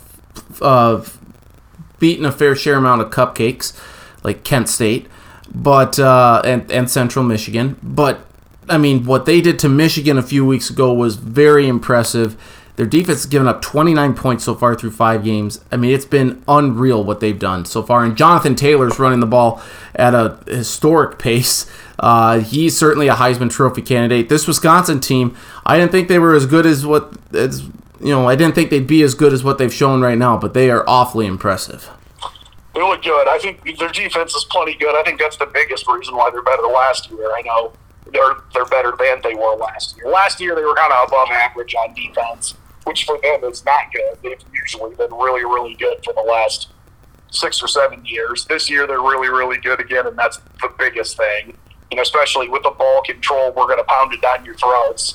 If you make the other team go 3 and out and give you the ball right back, it's a lot easier to get more carries for your potential Heisman-winning running back. But as good as they are, I don't think they're even in, at least as of right now, in the conversation for the best 3 or 4 defenses in the past 10 to 15 years. And that's not sure. Not Wisconsin. I mean, they're good, and I think they've got some guys that'll play on Sundays, but I'll think more after they play. I don't remember exactly who their cross-division games are, but I think they play Ohio State in Columbus, and that'll be a lot. I mean, if they hold Ohio State to 15 points or less, then we can go from they're really good to they're, even to a bigger level and start talking about, where they rank historically, or just recent history. They host... As impressive as they are, I mean, holding Michigan to 10, I mean, Michigan doesn't look... Michigan's defense, I think, is pretty good. Their offense is not. They host Michigan State this week, and then they're at Columbus. They're at Ohio State on October 26th, and then home to Iowa the following week. Illinois is sandwiched in there, so... it's going to be the 26th and then the 9th of November. That's going to be really a make-or-break part for Wisconsin. San Diego State beating... I think Wisconsin is going to pound Michigan State this week, most notably, because playing Ohio State and Wisconsin in back-to-back weeks or vice versa is generally not a recipe for success in the Big Ten. At least there's a bye week in between there for them. Yeah, still, though. I mean... I agree. I agree with that. Let's see here. San Diego State beating Weber State 6-0 to begin the season comes to mind. But has there been a worse game than Michigan beating Iowa 10-3 in the most Michigan-Iowa game I think you could ever imagine? This year or yeah, this year. This year, no. This year, at least, especially in games I've watched. I watched a large chunk of that game, and it was pretty gross. Good thing that Dish was in a blackout or a disagreement with Fox, so I didn't have the option to watch that game. That's probably like the one silver lining. Thank God that Dish and Fox are back. In terms of worst games, one I want to bring up is in, what year was it? It was either the fall of 2004 or 2005. Iowa and Penn State played, and Iowa won 6-4. Oh. Twice Iowa purposely took a safety in its own end zone to not give Penn State good field position. Yeah. That is how all 10 points were scored. So 6-4 Iowa win. I bring that up because Iowa and Penn State play this weekend. Maybe that happens again. Penn State has really kind of flown under the radar, and now they've also been very good on defense. Yes. Clifford's been very good at quarterback for them. But now people are saying, like, hey, Penn State's flown under the radar. Well, now people are talking about Penn State. And maybe it's in part because of this trip to Iowa City that they have to make. But how good is this Penn State squad? I'm hoping that maybe College Game Day will come to Minneapolis when Penn State visits the Gophers, assuming the Gophers don't trip up against Maryland, Illinois, or Rutgers, or your Cornhuskers here this upcoming week. But how good is this Penn State team? Should we take them seriously? Or, I mean, when they get into the gauntlet, which is Iowa, Michigan, Ohio State, will they fall back to earth a little bit? I think they're pretty good. I don't think they're at the... I mean, if I was going to do tiers of teams, I mean, my top tier would be in some, not in a specific order, but would be, Alabama, Clemson, Ohio State, LSU, Oklahoma, maybe Florida in there also. Maybe not Florida. And then the next tier after that probably would be like Florida and Wisconsin and Penn State, that I think they're good enough that I think they can definitely win their conference. They can make the playoff. I don't think they're likely to win a national title because that's a whole other deal in a 14 playoff instead of a 2-team playoff. So, I think Penn State's plenty good. But playing at Kinnick Stadium, especially at night, is a large task. I know probably an even more talented Penn State. I think it was 2 years ago now when Penn State won there when they had Saquon Barkley and Tracy McSorley. Yes. And it still took a touchdown pass on the final play of the game just to leave Kinnick with a win. Yep, that was a great game. I remember watching that. That was a pretty good game. Great ending, too. And yep. I don't know if it's going to be as spectacular of an ending, but I think it'll probably be like that, where it will be a low-scoring game that comes down to the end, and whatever offense can find a way to generate points. If you can get to 14 might be enough. I think Penn State's going to win that game, just because I guess I haven't been truly impressed with Iowa yet this year. I mean, they barely beat Iowa State in the Cy-Hawk Trophy game, which may be going away because of a banned incident. But I doubt that will happen, but we'll have to wait and see. But, I mean, they needed an Iowa State flub up there to win that one. To be fair, I think Iowa State's good. I wouldn't say Iowa State's great, but, this is not the Iowa State of 6 years ago. No. And at the same time, I don't think Iowa's very good on offense, but I think they're in a lot of ways like Michigan. They're very good on defense. I think capable of holding Penn State to 10 or 14 points. And if you can hold anybody to 10 or 14 points at home at night, you're going to have a chance. But that's why I think Penn State is ultimately going to win this game, because I think Penn State, maybe their defense isn't quite as good as Iowa's, but their offense is better. And I think that will ultimately prevail. That's true. So they definitely have more dudes on offense. So we'll see what happens there. Do you think Minnesota gets the better end of the game against the Cornhuskers? Yeah, I think Minnesota's going to win. Supposedly it's going to be snowy and very crappy weather for October there. Mm-hmm. So I would imagine that Minnesota is just basically going to look at the last few weeks of what Nebraska's done outside of a weird comeback against Illinois and be like, oh, Nebraska's not very good on offense. And they also shoot themselves in the foot a lot with turnovers. Let's just run the ball 60 times up the middle, wear out their defense. I think Nebraska's defense is fine. It's not great.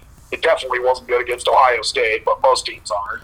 So they're fine on defense, and they'll just say, all right, we're just going to pound it up the middle for 4 yards a carry, and eventually, the dam's going to break. And I would imagine Minnesota's going to win something like 28-10, 28-13, and a pretty gross game. If you're a Minnesota fan, you'll be happy that your Gophers come out on top. But again, that's not as close as the final score looks. Is Adrian Martinez going to play for the Huskers? I don't know. That's kind of the $1 million question. My guess is that he will. The other thing, too, that kind of makes it a little extra tricky is that Nebraska's going to bye the week after the Minnesota game. So, if he's... And they don't really talk about injuries much under Scott Frost. So, if it's something where they think maybe wouldn't be good to go against Minnesota, but could be a couple weeks later, don't risk it, especially with a bye week. But my guess is that he's going to play. But at the same time, he's kind of having a sophomore slump season. I don't know if he's truly been terrible, but it's not looked like he did last season, especially the last month of last season. Speaking of Scott Frost, UCF is 4-2, and I'm kind of curious why they keep starting a freshman at quarterback. I believe Brandon Wimbush is there, unless he's injured. I know they've had quarterback injuries there before, but does it make sense for them if Brandon Wimbush is healthy, the Notre Dame transfer? Does it make sense for them not to play him and start a freshman instead? There must be something they like about the freshman instead if Wimbush is healthy. I don't know. And a lot of transfers like Burrow, or the first one that was really good, Russell Wilson at Wisconsin, work out. But there's also plenty of them that don't also. And maybe he just isn't good at what they want to do offensively. Maybe he's not good at making quick decisions or something like that. I don't know. Did you watch any of that SMU Tulsa game last week? I didn't see it. I didn't see it live. I've seen the big important plays, especially the Tulsa getting the touchdown on the kickoff. Yes. The kicking team with no time going off the clock. My. I think I've seen in video games. I've definitely never seen in real life. Though. Oh man, that's just crazy. And for SMU to come back there, get the win, that was incredible for them. They're on a high right there at SMU. So congrats to them. Real quick on SMU, I'm pondering something out loud. Okay. Your guy Christian Ponder, because I know how much you love him. Yes. Oh, he's my idol. SMU's undefeated. Yes, they are. Story-wise, this is the team that got the death penalty. Didn't go to a bowl for forever. I think it was under June Jones in the 2000 aughts or early 2010s. They finally went to a couple bowl games. Yep. But haven't been. They've been okay at times, but not particularly good. Just story-wise, and I realize this is unlikely to happen. SMU, group of 5 team that goes to one of the major bowl games this year. What kind of storyline does that do for you? It would be significant for the historical purposes, but as a team, they don't do anything for me. Does that... with Western Michigan, they had a lot of flair with PJ Fleck and Corey Davis, the wide receiver, was on that team. Western Michigan, plus it was a team from Bogan. Yeah, that's just the only other name I remember from that team. Plus it was a team from the MAC. You're like, oh my gosh, a team from the MAC? How good are they? And then they actually they played Wisconsin pretty tough in that Cotton Bowl, if I remember correctly. I think that was who they played, right? Wisconsin? Yeah, it was Wisconsin. If I remember right, Wisconsin won by 10 or 14. It was a pretty close game. Yeah. This SMU team just doesn't have that flair or draw for me, but for the historical purposes, given the death penalty that they received in the 80s, this would be perhaps one of the more stunning turnaround or results that I think we've ever seen. You know what I mean? Yeah, if it worked out. And then also, it would depend who they play. But, you talk about an SMU, Notre Dame, New Year's Six game. I mean, I would imagine that could be. I mean, it could be pretty entertaining. Oh, yes. It could be a Hawaii-Georgia game where it's 8 minutes into the game clockwise, and you're just like, "Yep, this game's over. This is going to be a bloodbath." Right? No. So I think again for the historical purposes, yes. But would I prefer them in over, Central Florida, who's not getting in this year, but or like a Boise State? Did you see the thing on Twitter that after Cincinnati beat Central Florida, they sent the Disney Magic Kingdom thing that instead of writing out Walt Disney in the script Disney cursive, it said you hate to see that or something? Oh, I didn't see that, no. You'll have to check that out on Twitter at some point. It's pretty funny. Well, too bad Pitt didn't create We Beat the National Champion t-shirts. That was a missed opportunity on their part. That's true. Staying in the state of Texas, how good is Baylor? I don't know. That's a good question. I didn't think they were all that good. I don't know how great Kansas State is. I think Kansas State's at least decent. And they won handily over Kansas State. So, I mean, we thought, and I think a lot of people thought, for good reason, that, with Art Briles and the problems they had at Baylor and all that stuff and getting rid of players and the whole coaching staff leaves, that Baylor would maybe kind of pretty quickly fall into irrelevancy. And it's worst case scenario for just Baylor football trying to rebuild itself. They've been better much quicker than I thought they would be.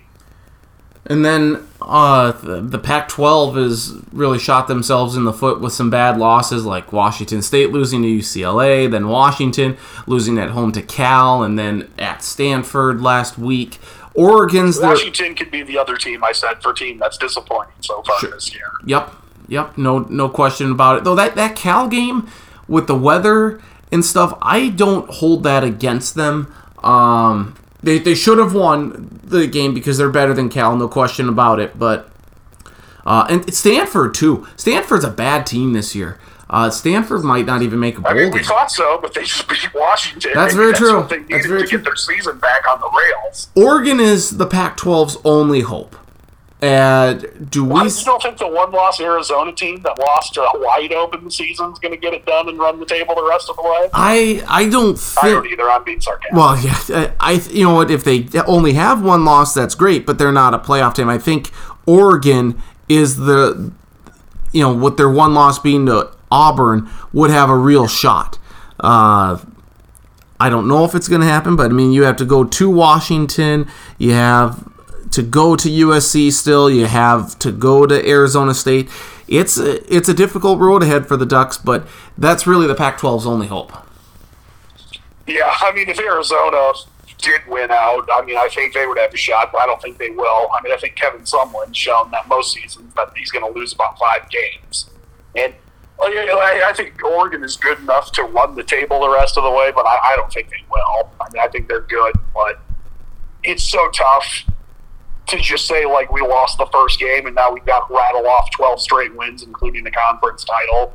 And while they've got some dudes, I mean, Oregon doesn't have dudes like Clemson does, where you can just say, yeah, we're going to show up and, didn't play well against North Carolina and still won. But I don't think Oregon can just say, well, we're just going to show up and win.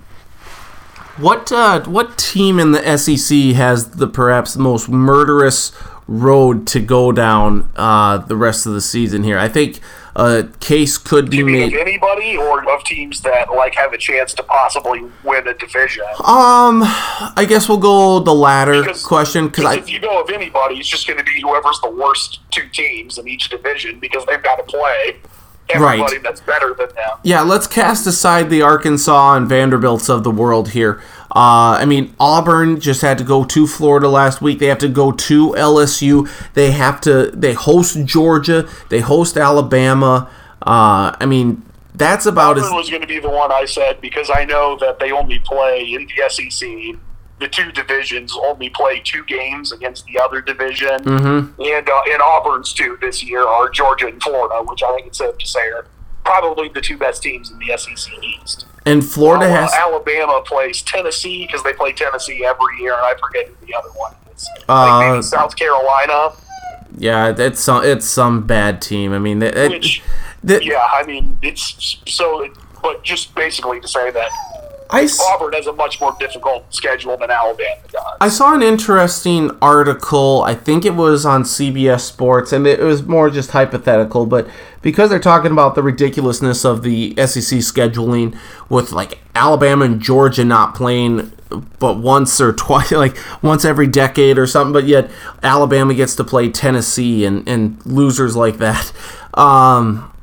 That maybe they should scrap the divisions in the SEC, still have like 3 common opponents, 3 rivalry games that you would play, but then just rotate through the other teams so you get to play them like once every other year or twice in a 6-year period. Would that... Yeah, that's something that's been kind of building up for the last few years to go to that instead of divisions. Because divisions, I think you can do divisions right. I think the Big 12, when Nebraska and Texas A&M and Missouri and Colorado's were still there. Yep.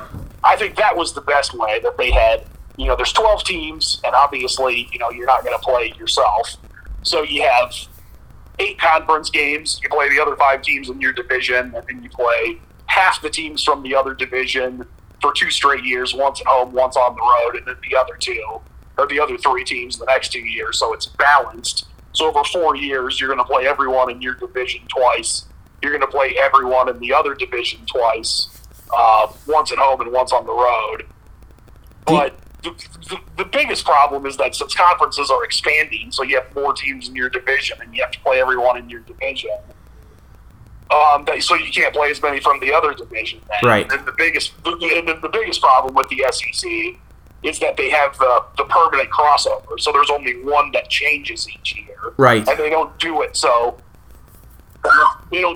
okay, you're going to play this team this year and this team this year, and then over 6 years play them each once, and that's how, So maybe, that's something that for sure... that haven't played for like 11 straight years or something like that. So I think that some conference, in the next 5 years is probably going to go to that. It's, I guess, sort of like how the Big Ten used to be before Nebraska joined, but with the difference being that you're going to have permanent crossover or permanent rivals you play every year, obviously. But then the big difference is that there's a conference championship game at the end. Right. So you don't get the 2002 Ohio State-Iowa, where Ohio State's undefeated.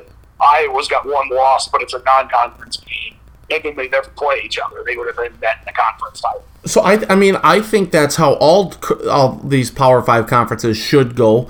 Go away from the divisions. I don't know if it ever will, but part of me kind of likes divisions, depending on the conference. With the SEC, it's more problematic because they just never play the other teams. Right. Or like the Big Ten with 9 conference games, and you don't have permanent crossovers. I think there is enough of a, we play teams. Like, I know, now, to be fair, Nebraska's been in the conference since 2011, and just this year, they're finally going to play Indiana and Lincoln for the first time.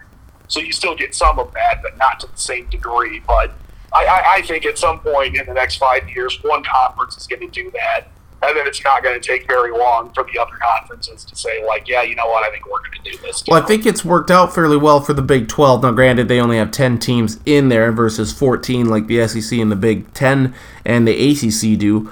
But, as long as you have a conference championship game and you take the top 2 teams, it's fine. And it sucks for the schools. Yeah, and that used to be the problem with the Big Ten before they had 12. But right. Like you said, when there's a conference title game at the end of the year, then that's not really an issue anymore. And no offense, but it doesn't it suck for Indiana and Rutgers and Maryland and stuff that you would have to play the juggernauts of the Big Ten East every single year, and you have no chance. You just don't. And that's why I think it would not surprise me. Do you think Rutgers leaves the Big Ten here? Because they're just so bad at everything. I don't think Rutgers is going to leave the Big Ten ever on their own volition. Do you think they'll get ousted? Much more money. They're making so much more money that I think they won't care and they will stay. Now the other schools in the Big Ten, I know many years ago the Big East kicked Temple out of the conference because they were awful for a long stretch. I think it's very possible that the other Big Ten schools could decide to get rid of Rutgers at some point because they're bad, and I don't think they're ever going to be consistently good. They may occasionally, find a way to win 6 games, but like even when, I think it was 2014 when Rutgers and Maryland first joined, and I think Rutgers won 7 or 8 games that first year. Mm-hmm. But that was when, Michigan wasn't very good. Penn State wasn't very good.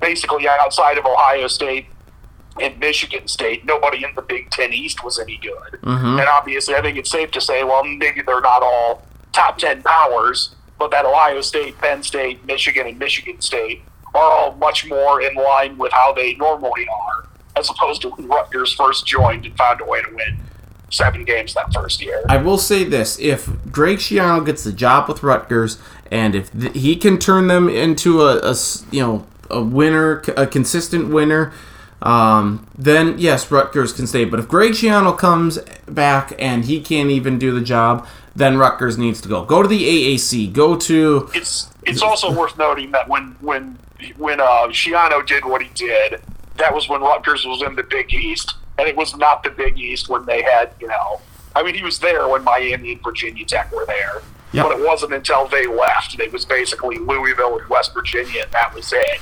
Yep. That was when Rutgers started saying, you know what, we're going to win 8 games. And I'm not saying it's impossible. New Jersey's in a good location recruiting-wise to get good players, but when Rutgers was good, they didn't have to play, 4 top 25 teams every year. And depending on who they would play from the West Division, whether there's divisions or not, you're potentially looking at a conference schedule where you're playing 6 or 7 top 25 teams, which they never had to do. And that would bring most schools outside of the top 7 or 8 to their knees very quickly. Absolutely. I agree with that wholeheartedly. Do you want to play a couple of games here? I would love to. Okay. Well, Helen A. in Montana tweeted at me earlier and said, hey, when's Bull Bounder not going to come back? And said, it's coming here, Helen. So just be patient. And it is. And When Will They is also making a triumphant return. We'll start with When Will They. Sheldon in Iowa was very concerned. Oh, yes. When Will They. Yes. And please tell Sheldon in Iowa when you see him that we appreciate him listening. I'll see him tomorrow. Good. We appreciate him listening as he always does. So appreciate that as always. Norman in Oklahoma has also been a big fan throughout the years, so we appreciate all the folks that keep coming back to us. We'll start with When Will They, and there I believe are 12 undefeated teams and 4 or 5 winless teams only. So I will have you just pick a conference, and we'll pick one team that's got a winning, that's undefeated there, and if they have a winless team, we'll pick them as well. But give me a conference. Let's go close to home and start with the Big Ten. Big Ten, okay. No winless teams in the Big Ten. Rutgers has tried their damnedest, but they've been unsuccessful to this point. Northwestern and Purdue also have 1 win, so that's great. We have 4 undefeated teams in the Big Ten: Ohio State, Penn State in the East, Minnesota and Wisconsin in the West. So let's go with... I'll go ahead and tell you, Minnesota's first loss is Penn State. That's when they're going to lose their first game. Okay. How about... Okay. Which I think they'd be 7-0 or 8-0 then. Yes. They would be 9-0, I think. No, 8-0. 8-0. No. Let me pull them up here quick. They have Nebraska this week. It's Nebraska, who maybe I think is okay, but not great. Yep. And then the other teams that aren't that great. Rutgers and Maryland. So yes, they would be 8-0 facing Penn State. I think that will be when they lose their first game to Penn State. Okay. All right. Let's go to another conference then. Let's go with the Big 12. Big 12, okay. Boy, no winless teams here, but we have Baylor and Oklahoma undefeated. So let's pick Baylor. They are home to Texas Tech on the 12th, so this Saturday. They're at Oklahoma State. They're home to West Virginia. They're at TCU. They're home to Oklahoma, home to Texas, and at Kansas. Charlie Hildebrand, when will Baylor lose their first game? They're going to go undefeated. Just kidding. It's 2 weeks when they play at Oklahoma State. Okay. All right, very good. Yeah, another conference. Let's see. I'm trying to think off the top of my head of a conference with somebody that's winless. I know both Oregon State and UCLA have won in the Pac-12, so I can't pick them. And the Pac-12 has no undefeated teams either. So yeah, that's right. So that doesn't work regardless. You know what? Let's go independent. Ooh, very good. No undefeated teams here, but there is a winless team. Oh, yeah, that's right. I keep forgetting that. Sorry, you're correct. I keep forgetting that Notre Dame lost to Georgia in week 2 or 3. Yeah. I've forgotten that like 5 times this year. Very good game that was. Very good game. Yeah. That Notre Dame ultimate lost. But New Mexico State is winless. They're 0-6. They are at Central Michigan, at Georgia Southern, at Ole Miss, home to Incarnate Word, home to UTEP, and at Liberty. Charlie Hildebrand, when will New Mexico State win a game? As much as I'd love to say it was against Ole Miss, that would be quite funny. I don't think it's going to be then. They're going to have to wait a little bit longer, and I'm going to say it's Incarnate Word. On my birthday, November 16th. What a birthday gift that would be. Maybe the most treasured birthday present you've ever got. That team from New Mexico winning for you. Yes, against Incarnate Word of all teams. Yeah.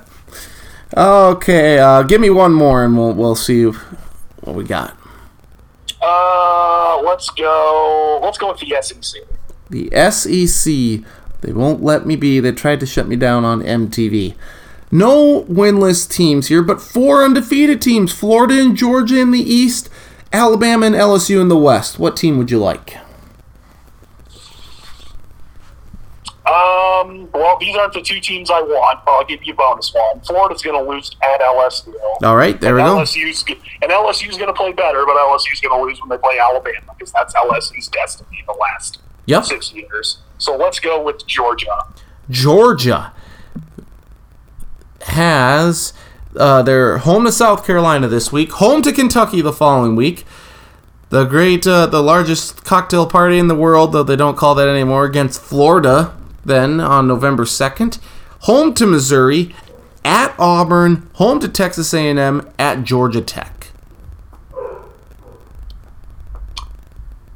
I think they're going to beat Florida in the cocktail party. That's not a cocktail party anymore. Though it should be. Florida's looked pretty good at times this year.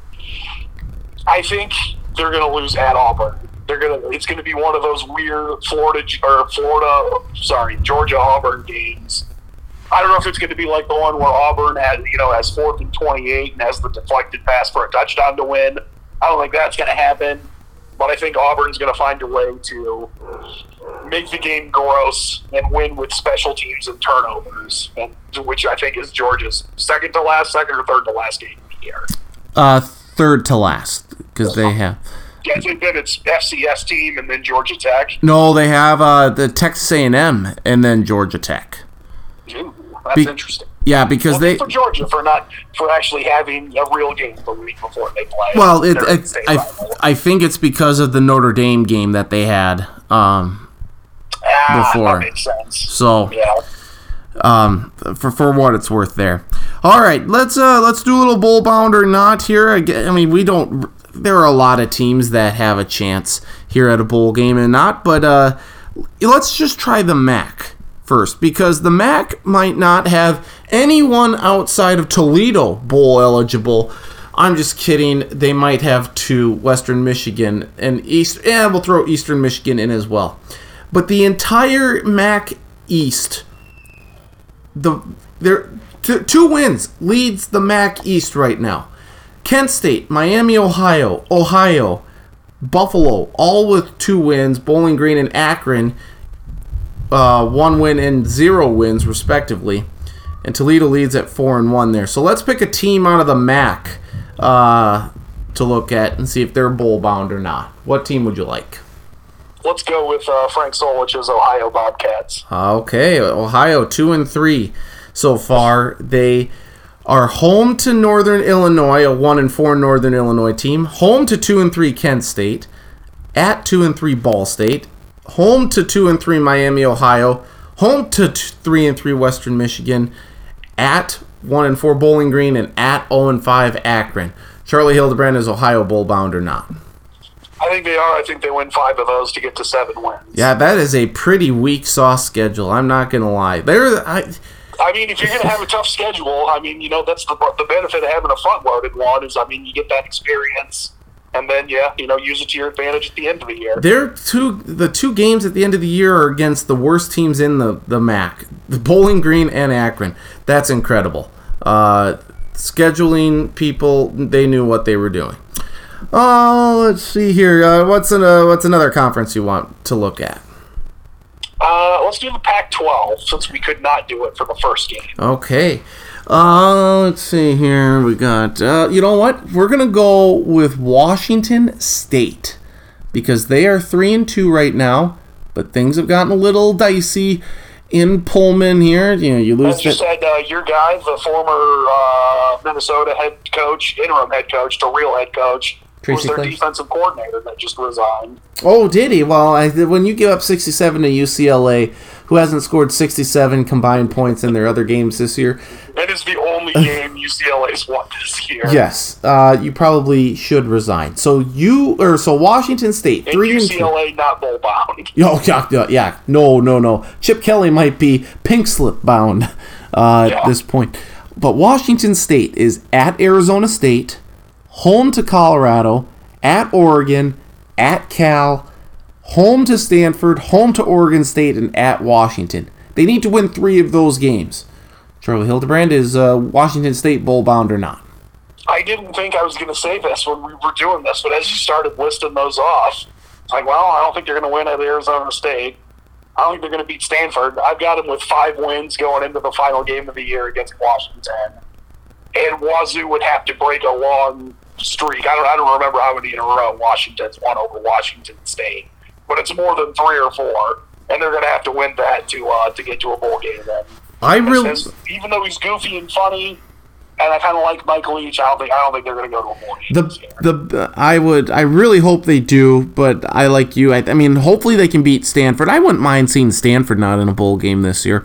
The best press conference I've seen this year is when Mike Leach was going through the Pac-12 mascots, determining which one was the best, and talked about Harry Potter fans needing to help with what powers a Sun Devil had. That's your favorite one? It's not Mike Gundy explaining Donkey Kong? How his quarterback was like on level 2 of Donkey Kong, and you have to get to level 3, and that's when you're really good. You know what? I haven't heard that one yet. Maybe I should. I shouldn't just. I can't just crown Mike Leach, but that Pac-12 mascot thing was pretty good. It's crazy that Mike Gundy and Mike Leach used to be in the same conference, and it's too bad they aren't anymore. You can't play once a year saying goofy stuff back and forth. I wish they could, no doubt about it. A couple more teams here, and we'll wrap it up. And we'll try and get you on here more throughout the season. Maybe do an every other week sort of deal. And that would mean that works. We can do it on whatever day you want. I'll be free in the evenings now, so I can do it whatever night you need, except Friday night. Right? Yeah, we do have to do some high school football and basketball stuff on Friday night. You know what? That's an important time there. We get that. But we certainly will have a few more teams that will know more about whether they're bowl bound or not. But let's do a couple more. Give me a couple more conferences. Let's go with the Big Ten again. Okay, the Big Ten. Let's go with Indiana. 3-2 right now. They're 3-2. They are home to Rutgers, at Maryland, home to at Nebraska, home to Northwestern, at Penn State, home to Michigan, and at Purdue. Is Indiana bowl bound or not? I'm going to preface this with I hope that one of their wins is not against my Cornhuskers. And I think they would need that one to get to 6. I don't think they're going to get to 6. I'm going to say no for Indiana. Okay. I'm going to say... They're going to get to 5, and then they're going to lose. What I feel like always happens every year, that Purdue and Indiana are both going to be 5-6. Bowl eligibility is going to be on the line. Purdue's going to win. Purdue has so many injuries right now that I think Indiana's going to have 5 wins at that point, and they're going to beat Purdue for that 6th win. They're going to beat Northwestern, and they're going to beat Rutgers as well. Yeah, that could definitely happen. Northwestern is bad this year. They are bad. To be fair, I think Northwestern's defense is fairly good, but their offense, and this is saying something, they may have the worst offense in the Big Ten. Oh. I don't say that lightly because that means something, but their offense is atrocious. All right, final team, final conference. Let's go with the ACC. The ACC. The Spin the Wheel of Destiny conference. Okay, geez, everyone's at 3 wins in this conference. Let's go Virginia Tech because my Hokies got a big win against Miami, but they have been all over the place here so far. They are home to Rhode Island this week. Travis Krin sniped them from me in our college pick'em. Not very happy about that. Which, by the way, I think you're in second, so congratulations there so far. That keeps rolling. They're home to North Carolina after that. Then they're at Notre Dame, home to Wake Forest, at Georgia Tech, home to Pitt, and at Virginia. Charlie Hildebrand, is Virginia Tech bowl-bound or not? I hate to say it, but I don't think they are. I think they're going to have 5 going into the game against Virginia. And I think Virginia's going to win. I think it's weird that Virginia's maybe is better now than Virginia Tech. I don't think it's going to be permanent, but I think they will be this year. Bud Foster in his last year is not going to get to a bowl game. That's sad. That is sad. We'll see. Thanks to everyone for chiming in. We'll be playing this game throughout the rest of the college football season because the college football season after this week is half done. Where is the season gone? Where has the season gone? I know this happens every year, and that's one of the reasons why we'll be excited to have Saturdays off so I can see more of it, because it stinks when you miss half to 3/4 of the games of the day and then realize that the season's half over. Or now I'll still be sad, but I'll at least be like, oh yeah, I watched all of this. Right. Very good. Charlie, I always appreciate it, my friend. Good luck with the move down to Sheldon, and maybe the next week or the next time we talk, you'll be a Sheldonite in Iowa. So, best of luck. Scary thought, living in Iowa again. Best of luck, and we'll talk soon. Thanks, buddy. I appreciate it. Thank you, Charlie. Charlie Hildebrand joining us here. Always appreciate his time. As always, great college football insight. Hopefully you enjoyed that talk. And Bullbound is back. When will they? That's the new edition that we brought here a couple years ago. That's back. And we'll get a few more of those throughout the year. We're going to talk hockey maybe next with Marcus Traxler. Hopefully. The puck's dropped on the season. Do that. Make some picks and predictions for Week 6 in the NFL. We'll wrap it all up. Or we'll talk hockey, hopefully.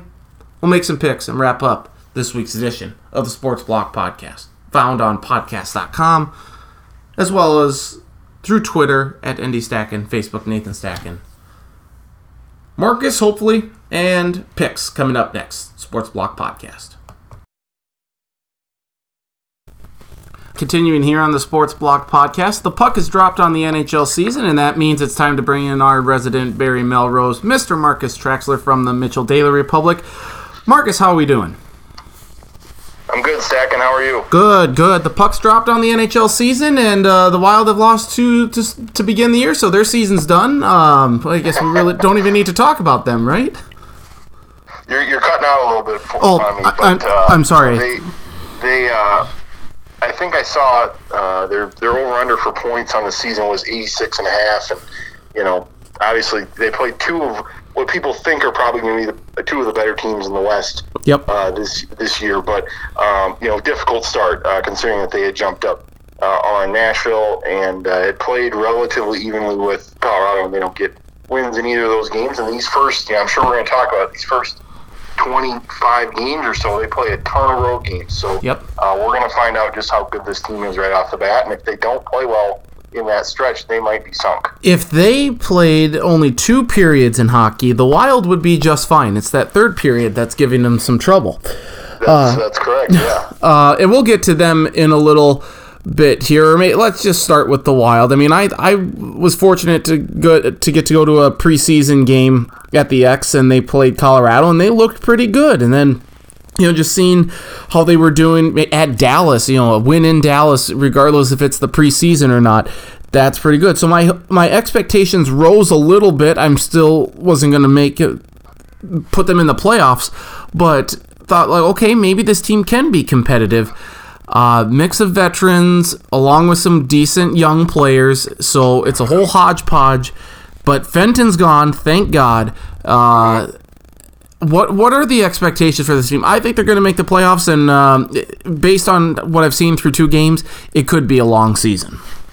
I think it's going to be tough. I'm on the side that thinks they're going to make the playoffs too, but I think it's going to be just barely. I mean, I think they're going to be the 8th team, in the field if that happens, or they're going to be right on the fringe and be left out. I just, they do have some talented players. I think the offseason acquisitions, I don't know that Matt Zuccarello, his contract is going to look real great even within a couple of years. Mm-hmm. But Ryan Hartman is a smart player.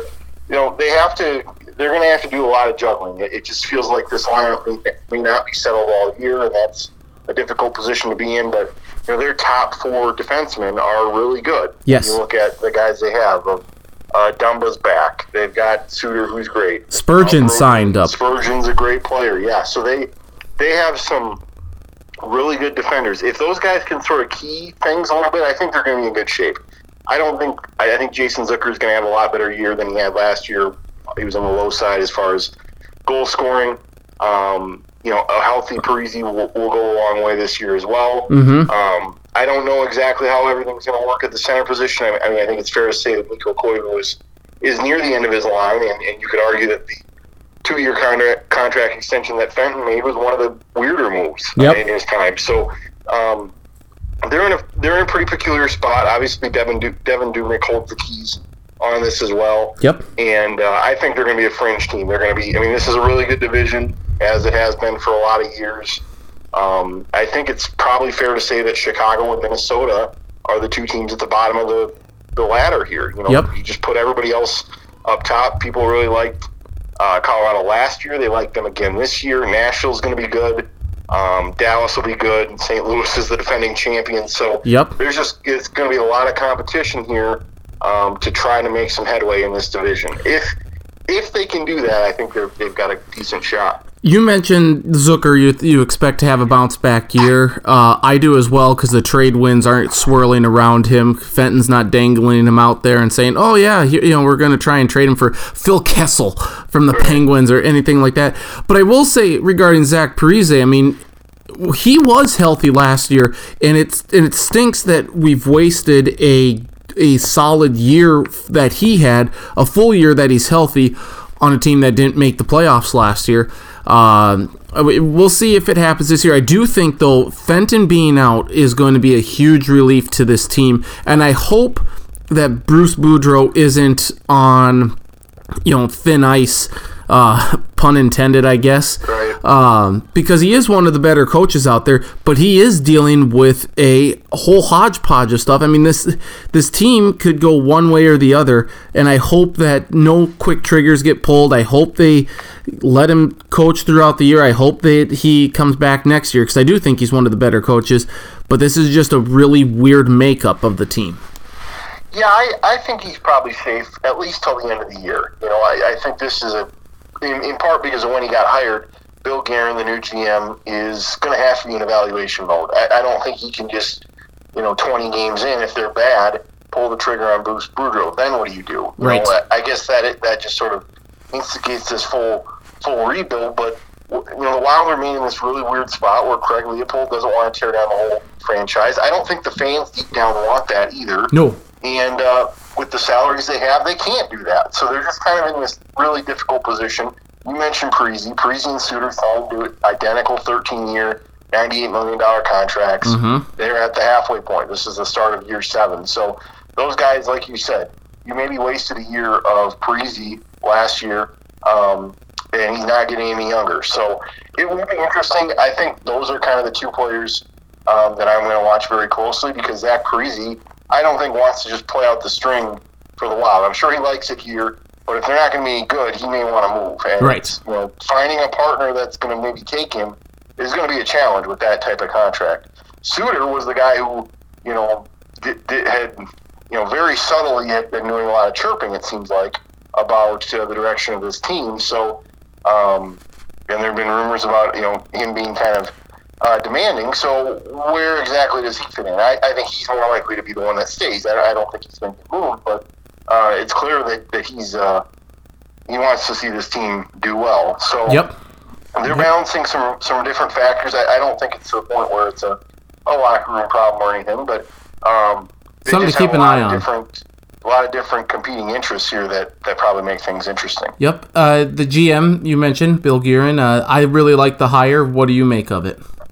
I think it's great. I think you could, as awful as Paul Fenton ended up being, and I think it's fair to say he was awful. Yes. You could see where they were going with that, right? Leopold is hiring a guy who was in the organization he was in before he got the Wild. Mm-hmm. A guy who, Nashville, it was built from the bottom up, and you would think that Paul Fenton would be able to figure that out. He didn't. He had no idea.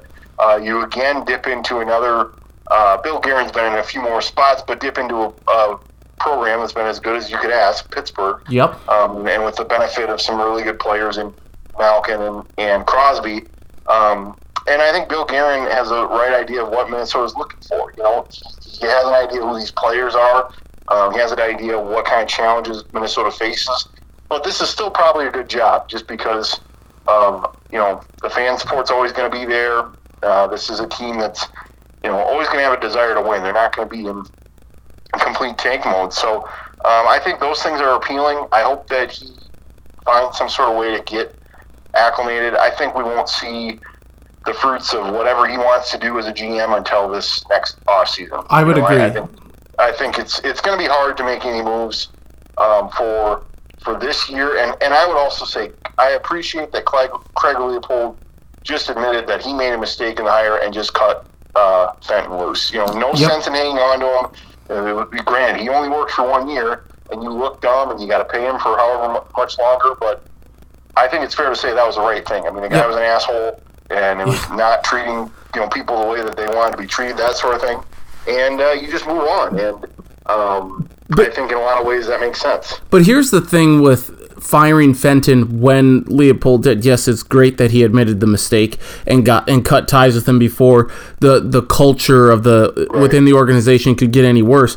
But in the exit interviews with the players after the season was over, I would think that Leopold would have gotten a sense of that this wasn't right. And just looking at the trades and stuff, not getting additional draft picks, like just doing straight up player for player. But again, just overall the player aspect, it to me, it just seems like they should have realized this right away and cut ties with him before the draft and everything. I agree, and I think one of the main issues here is that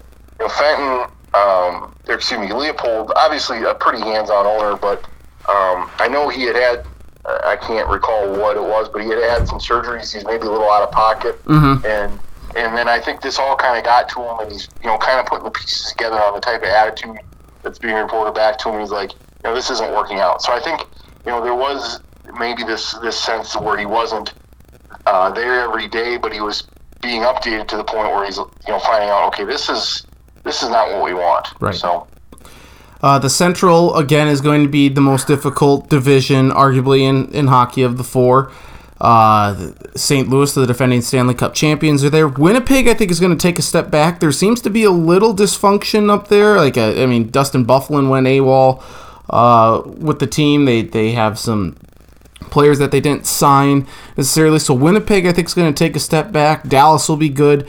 But really, you got to focus on Colorado and Nashville. Though even Nashville, losing PK Subban, trading him to the Devils, I think that's a subtraction for the team, obviously. I think that'll hurt them a little bit. To me, Colorado is the team to beat in this division. Nathan McKinnon, Gabriel Landeskog, and they're going to take that additional step forward. I really think Colorado is incredibly dangerous this year. Yeah, I think I would generally agree. I think it's one of these things where Colorado seems like they've been knocking on the door for a while. Seems like all the pieces are there. I think at worst, they're certainly a playoff team. So you put them in the picture. I think St. Louis will be good again. I think they're probably a playoff team without much question. But hard to know exactly, right? This seems like a team that definitely overachieved second half of the season and getting into the playoffs and then winning the whole darn thing. So we'll see where that goes. I still like Nashville. I think I don't think the Subban trade changes the landscape too much for them. And you mentioned Winnipeg with the Buffalo thing, and they also traded one of their best defensemen, Jacob Trouba, to the Rangers. So it is an interesting situation for Winnipeg to see where exactly is this going, because this is a team that I think they thought their window was going to be super wide open with Patrick Laine, and now you can kind of look at them and say that window might be starting to close. Where is he going to be a guy that wants to stay in Winnipeg? And I mean, it's Winnipeg. We know where they stand in the probably the rankings of the cities in the NHL. So, Dallas is probably that outlier that I really, I would assume they're going to be good, and they're another team that really figured it out after the team president, cussed out all the top players. So, and I think Chicago's going to be at the bottom of the total poll just because there's too many other teams. So you can kind of look at that and say, where exactly is the Wild? If Winnipeg is a team that takes a step back, okay, that's two teams with Chicago and Winnipeg. Is Minnesota able to be in front of them? Can they jump Dallas at all? If they do jump somebody, who is that team? Is St. Louis? Can they jump St. Louis? Who knows? So, like we said, we're going to have to watch closely. Normally, I'm a guy who picks up the NHL in probably November or around Thanksgiving. This might be a year where you really got to pay attention to that first month because it's going to be big for the Wild. Yep, absolutely. And if you're in last place in the Central, or any division for that matter, come January 3rd, just remember, the Blues were in last place last year and ended up winning the Cup. And by the way, the Blues retiring Gloria is probably one of the worst decisions that franchise will ever make. I did not catch that. Yeah, they raised the banner, the Stanley Cup banner last week. They played Gloria one more time, and apparently they're done with it. That to me is a very, very poor decision on the Blues organization. Wow, I actually don't mind that at all. I think it's kind of a like an insane idea to keep this song from 35 years ago that you don't really have any connection with otherwise. Right. As your song, but I guess and also did they actually raise the banner that says like Gloria up? Raptors too.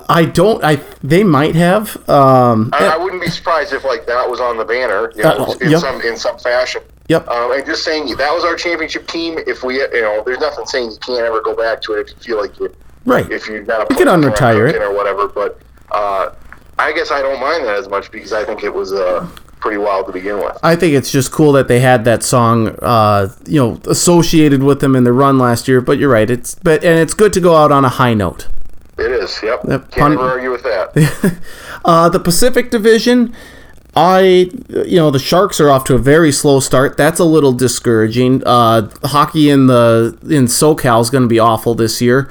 So you're really looking at Vegas, Edmonton. I don't understand what Calgary is or how they're so good. I guess I'm a novice when it comes to them. Arizona, people think that they might be able to take a little bit of a jump. Vancouver's kind of out there.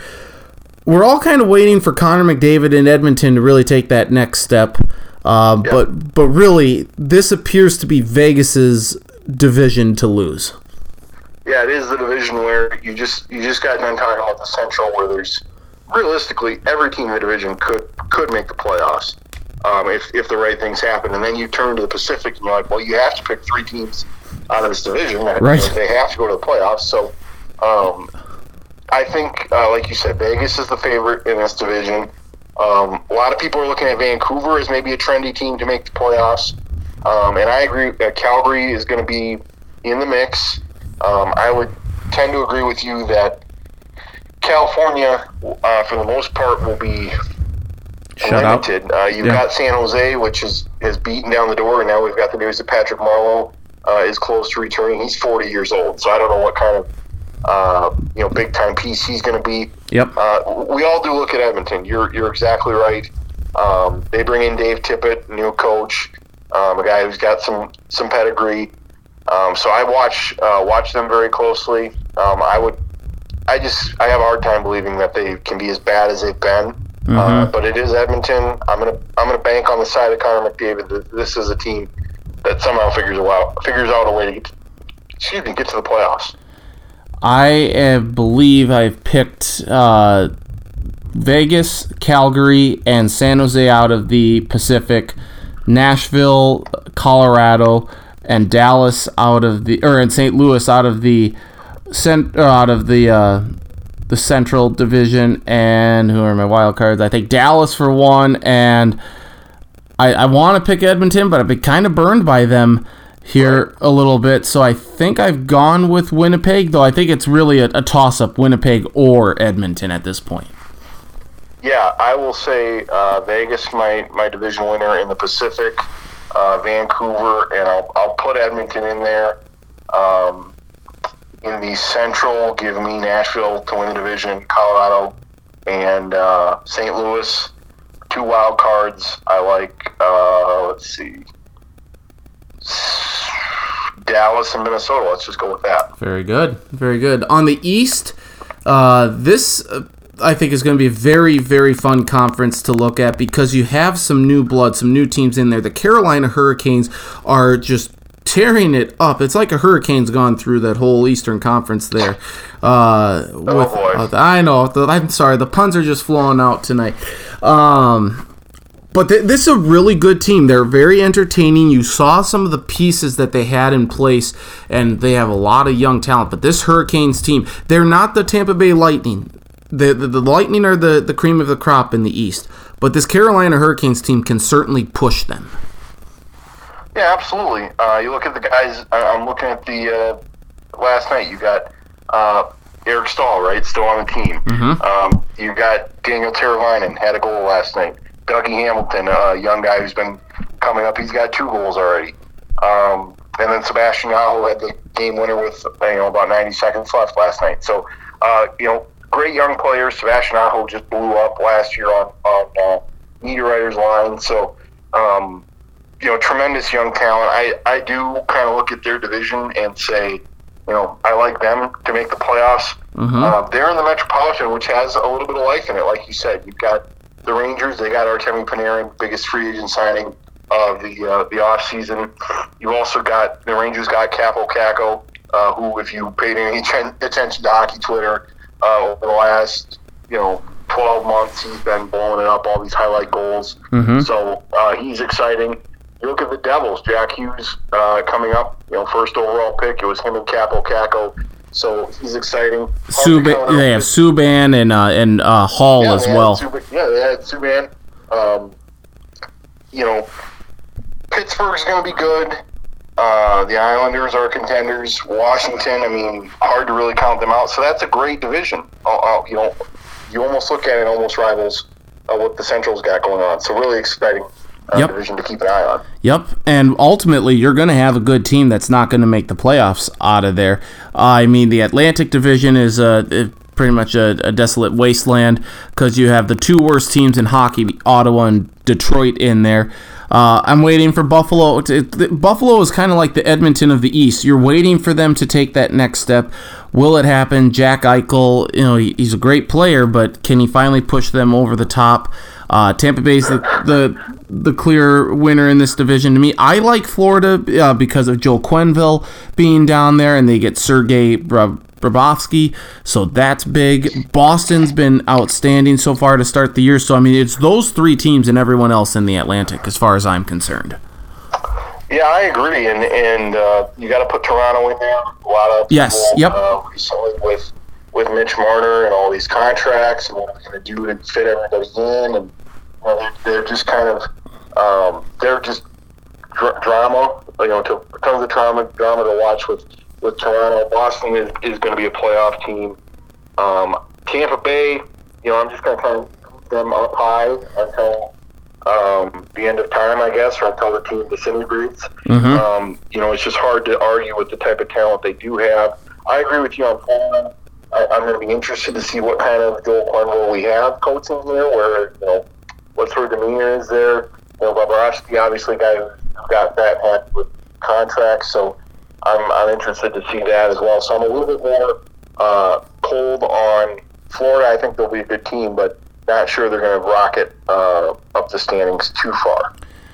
So in the East, in the Atlantic, I have Tampa Bay, Toronto, Boston as the top three that get in automatically. The Metropolitan, I have Washington because they have Alex Ovechkin, so you have to consider them, factor them in there.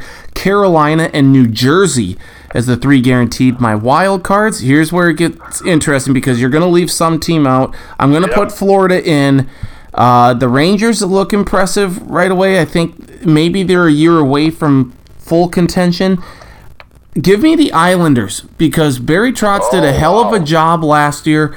And we thought they were going to be bad, no John Tavares and anything. I'm going to just take a flyer on the Islanders. If we were going by mascot alone, I'd take Philadelphia and take Gritty. Which, by the way, happy birthday to Gritty. A couple weeks late. Did you see the signage? We're taping this on Wednesday. Did you see the signage tonight? I did not, no. So we had, let me see if I can pull it up real fast here. We had the Flyers, and they're hosting New Jersey, and we've got a photo of PK Subban standing in front of Gritty. Gritty's behind the glass, and Gritty's got a sign that said, Lindsay can do better, and he's got, the sign is pointing towards Gritty, alluding to the fact that Gritty would be a better fit for Lindsay Vonn. Oh, man, that's fantastic. Gritty is the best mascot out there right now. You can follow him on Twitter, @GrittyNHL. I am pulling it up now, and yes, that's a fantastic photo. But you know what? I might be dead wrong with the Islanders, but after Barry Trotz, what he did last year, I'll take a chance on them. So give me them and Florida for my wild card. So I'm leaving Pittsburgh out because I think eventually, Sidney Crosby, as good as he is, Evgeny Malkin, that's fine, but injuries, I think, maybe, a concussion might start to catch up to Sidney Crosby. If he gets one, he might be out for an extended period of time. I'm not as big on Pittsburgh this year as a lot of people are, I think. Yeah, and that's putting yourself out on a limb again with the playoff pedigree. But I like it. Take some risks. We all know that we won't remember this when the playoffs come around anyway. Exactly. So, we'll remember who we picked for the Stanley Cup. We won't remember who else we picked for the playoffs. That's definitely true. Yeah. I agree with the same three teams on the Atlantic Division. I like Boston. I like Toronto. I like Tampa Bay. Metropolitan Division, give me Washington and Carolina like you did. I will have Pittsburgh among those top three there. And then for the wild cards, I'm going to pull the trigger, and I'm going to say that the Rangers are one of the wild card teams. Mm-hmm. And give me, who do I want to be that eighth team? I'm going to say it's going to be New Jersey. I'm going to say that the teams with the top two picks are in the playoffs this year. So wouldn't that be something to see New Jersey and New York play in the first round of the playoffs too? That'd be great. I mean, that'd be pretty wild. It would be great to see the Wild in there as well. Stanley Cup final. I have Colorado versus Vegas in the Western Conference final, and I have Tampa versus Washington in the Eastern Conference final. I have Tampa, Colorado Stanley Cup final. I should probably take Vegas, but I will go with Colorado. But I have Tampa, a rags to riches story. It's kind of like they're going to be the Virginia of the NHL this year. They're going to go from getting bounced and swept in the first round to winning it all this year. I love that stack, and mainly because I've got a very similar Stanley Cup final, and I do like the Lightning to win the entire thing. I like the idea of Colorado and Vegas in the Western final. Give me Vegas, but I'm going to have them against Nashville, repeat from a couple years ago. Mm-hmm. And then in the East, give me Washington and Tampa Bay. And I do like the Bolts and Nashville to play each other, the Southern Charm type series, and I will take the Bolts to win the whole thing. We have been very similar on picks in recent years. I remember, I think we both had Edmonton in the Stanley Cup a couple years ago. It didn't do us a damn bit of good. It didn't. So hopefully we did not jinx the Lightning or the Capitals or the Knights. I don't feel like the Lightning can really be jinxed any more than they already have. Well, that's given that you were the odds-on favorite to win the whole thing and you didn't win a single playoff game. I mean that sets the table for some sort of bounce back in years to come, I think. And dare I say, Lightning will not strike twice again. They will not get swept in the first round. Stacking with the puns tonight. Oh, boy. So good to talk hockey with you, my friend. We'll be talking about it throughout the season and definitely come playoff time. But appreciate the time as always, Marcus, and we'll talk soon. Sounds good. Thank you. Thank you. Marcus Traxler, Mitchell Daily Republic, kind enough to join us.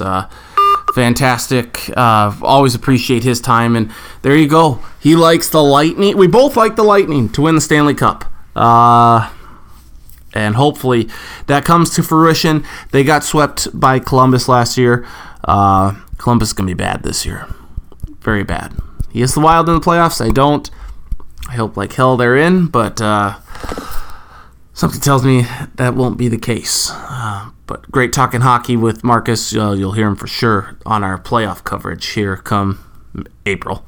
But maybe we'll chat with him a couple times before then. Well, let's with that, we'll probably finish up the show with some picks for Week 6 in the NFL here on the Sports Block Podcast. Let's wrap up this week's edition of the Sports Block Podcast with a look back at Week 5 in the NFL and make some early picks for Week 6. So let's start. Rams Seahawks. Did you have Dish and not be able to see this game? Yeah, me too. It was a good one though. Seattle wins 30-29 over the LA Rams. The pass from Russell Wilson to Tyler Lockett, I believe, was the first touchdown for the Seahawks of the game. Unbelievable throw. Greg Zuerlein misses a field goal at the end, a 44-yarder that just missed, like 6 inches outside of the right upright. Would have won it for the Rams, but as a result, Seahawks win 30-29. They improve to 4-1, while the Rams drop their second straight. On Sunday, the Patriots steamrolled over Washington 33-7. Washington did score the first touchdown, and then Tom Brady and company said, yeah, enough of this.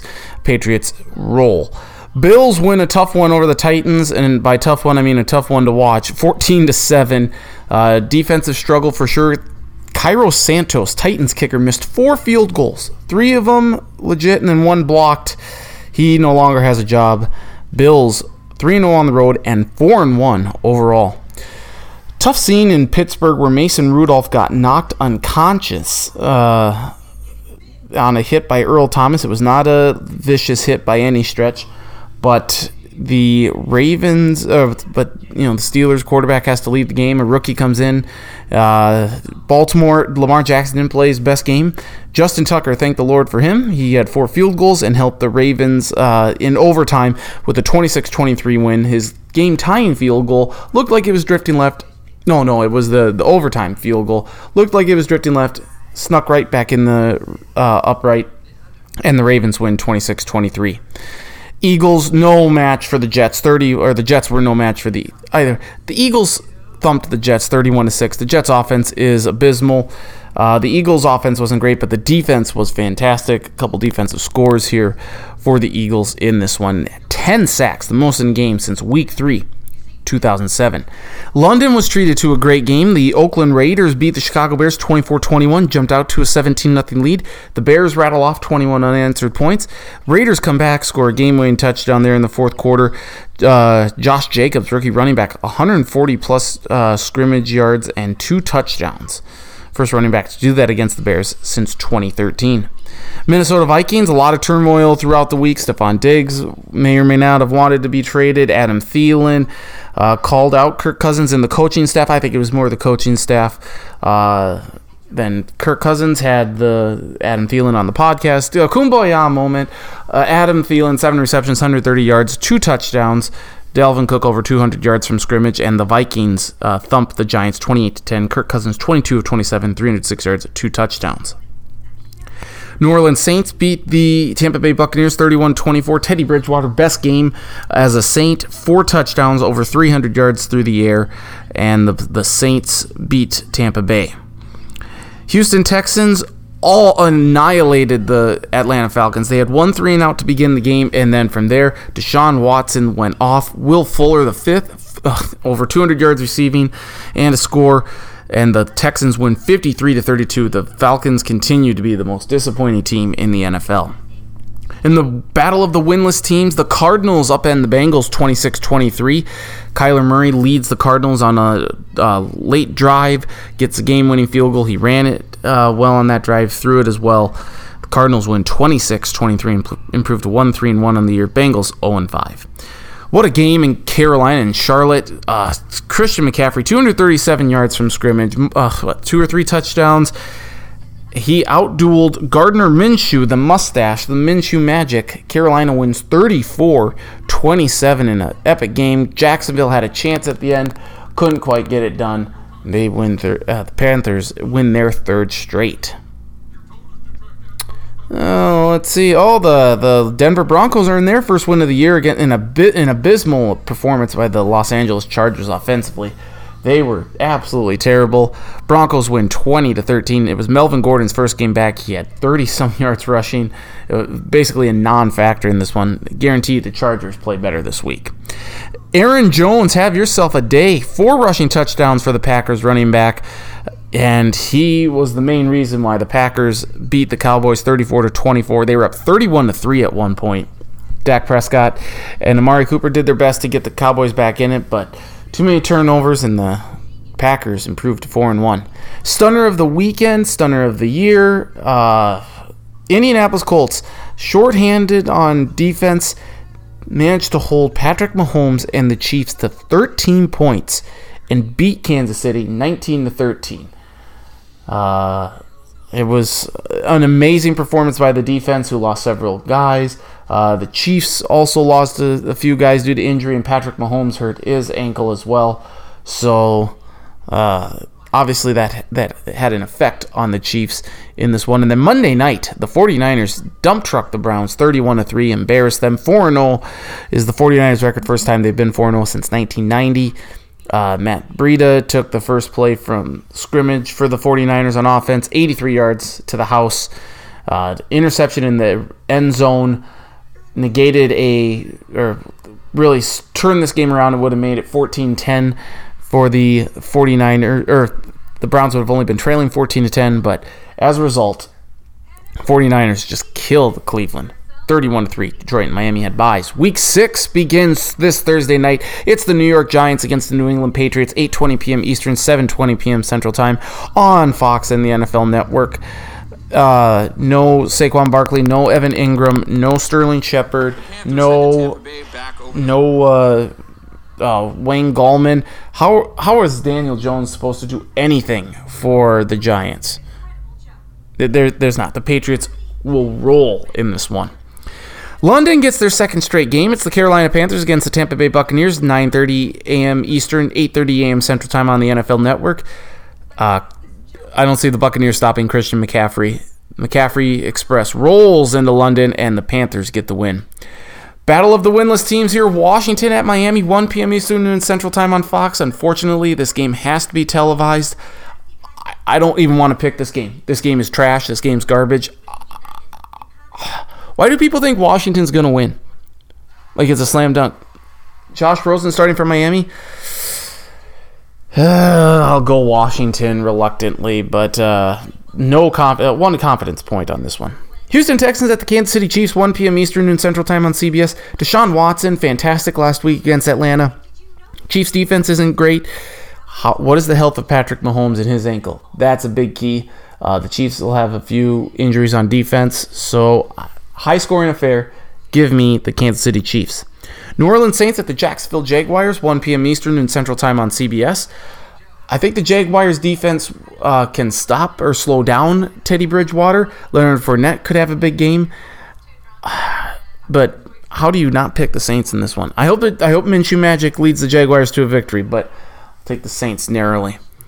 Seattle Seahawks at the Cleveland Browns, 1 p.m. Eastern and Central Time on Fox. Browns have gone every other. The alternating losses and wins. It's time for a win. I don't think Seattle's quite as good as everyone says they are. I'll take the Browns in this one. Perhaps that's dumb. Cincinnati Bengals at the Baltimore Ravens, 1 p.m. Eastern and Central Time on CBS. Like the Patriots-Giants game, I don't know how the Bengals win this game. Baltimore's just too strong. Give me Baltimore. San Francisco at Philadelphia Eagles at the Minnesota Vikings, 1 p.m. Eastern and Central Time on Fox. I'll take the Vikings in this one. It'll be a tough game, but it doesn't sound like Deshaun Jackson is going to play in this one. That benefits the Vikings. Anderson Dejo, former Vikings safety, now with the Eagles. We'll be able to give the Eagles a few tips, but I think I will take the Vikings in this one. San Francisco 49ers at the LA Rams, 4:05 p.m. Eastern, 3:05 p.m. Central Time on Fox. Almost a must-win for the Rams. The 49ers are hot, but the Rams have had a few extra days to prepare. That defense, a little extra salty after the last couple of weeks. Give me the Rams over the 49ers. Atlanta Falcons at the Arizona Cardinals, 4:05 p.m. Eastern, 3:05 p.m. Central Time on Fox. This is another garbage game. I don't know why I would want to take the Falcons in this one. I think the Cardinals may end up being better, but I will take a flyer on Matt Ryan and the Falcons. Dallas Cowboys at the New York Jets, 4:25 p.m. Eastern, 3:25 p.m. Central Time on CBS. The Jets are a terrible team. I don't care if Sam Darnold is starting or not. The Cowboys beat bad teams. They don't beat the good teams. The Cowboys win this one. Tennessee Titans at the Denver Broncos, 4:25 p.m. Eastern, 3:25 p.m. Central Time on CBS. The Titans win the games that they shouldn't win and lose the games they should. This is a game they should win, therefore taking Denver. Not high in the confidence points though. LA Chargers at the hosting the Pittsburgh Steelers, 8:20 p.m. Eastern, 7:20 p.m. Central Time on NBC. Rookie quarterback from Samford is starting most likely for the Steelers because Mason Rudolph will be in concussion protocol. Chargers looked bad last week. They rebound here. I'll take the Chargers. And then Detroit Lions at the Green Bay Packers. Both teams with only one loss. 8:15 p.m. Eastern, 7:15 p.m. Central Time. ESPN Monday Night Football. Be interesting to see the Lions win. But I'll take the Packers to get by. It should be a very good game. And those are your Week 6 picks. For official picks and predictions, go to the stackattack.sportsblog.com on Fridays. A Football Friday post, previews and predictions for all of the games. So I want to thank Charlie and Travis and Marcus for joining me this week. Hopefully you enjoyed the podcast. Next week, we'll be back with Travis for more sports talk, more baseball playoffs, more college football, NFL, and we'll see if the NBA continues to screw up with China. Again, podcasts can be found on podcasts.com. Also, follow me on Twitter at NDStacken, Travis Krins at Travis Krins, Charlie Hildebrand at CE Hildebrand. I'm sure we'll wait with the Twitter handle. I'm sure that'll change since Charlie's going to get a new job. Marcus Traxler at Marcus Traxler. Facebook, Nathan Stacken. Link to the podcast posted middle to later part of each week. Thank you very much for listening to this week's edition of the Sports Block Podcast. Hopefully you enjoyed it. Hopefully you enjoyed all the guests. We'll be hearing from Charlie certainly more throughout the weeks, and Marcus with the hockey season as well. So thank you for listening, and we hope you have a great week. Survive the big blizzard if you're in the Dakotas and western Minnesota, and we'll be back next week to talk more sports on the Sports Block Podcast. Have a great week, everyone.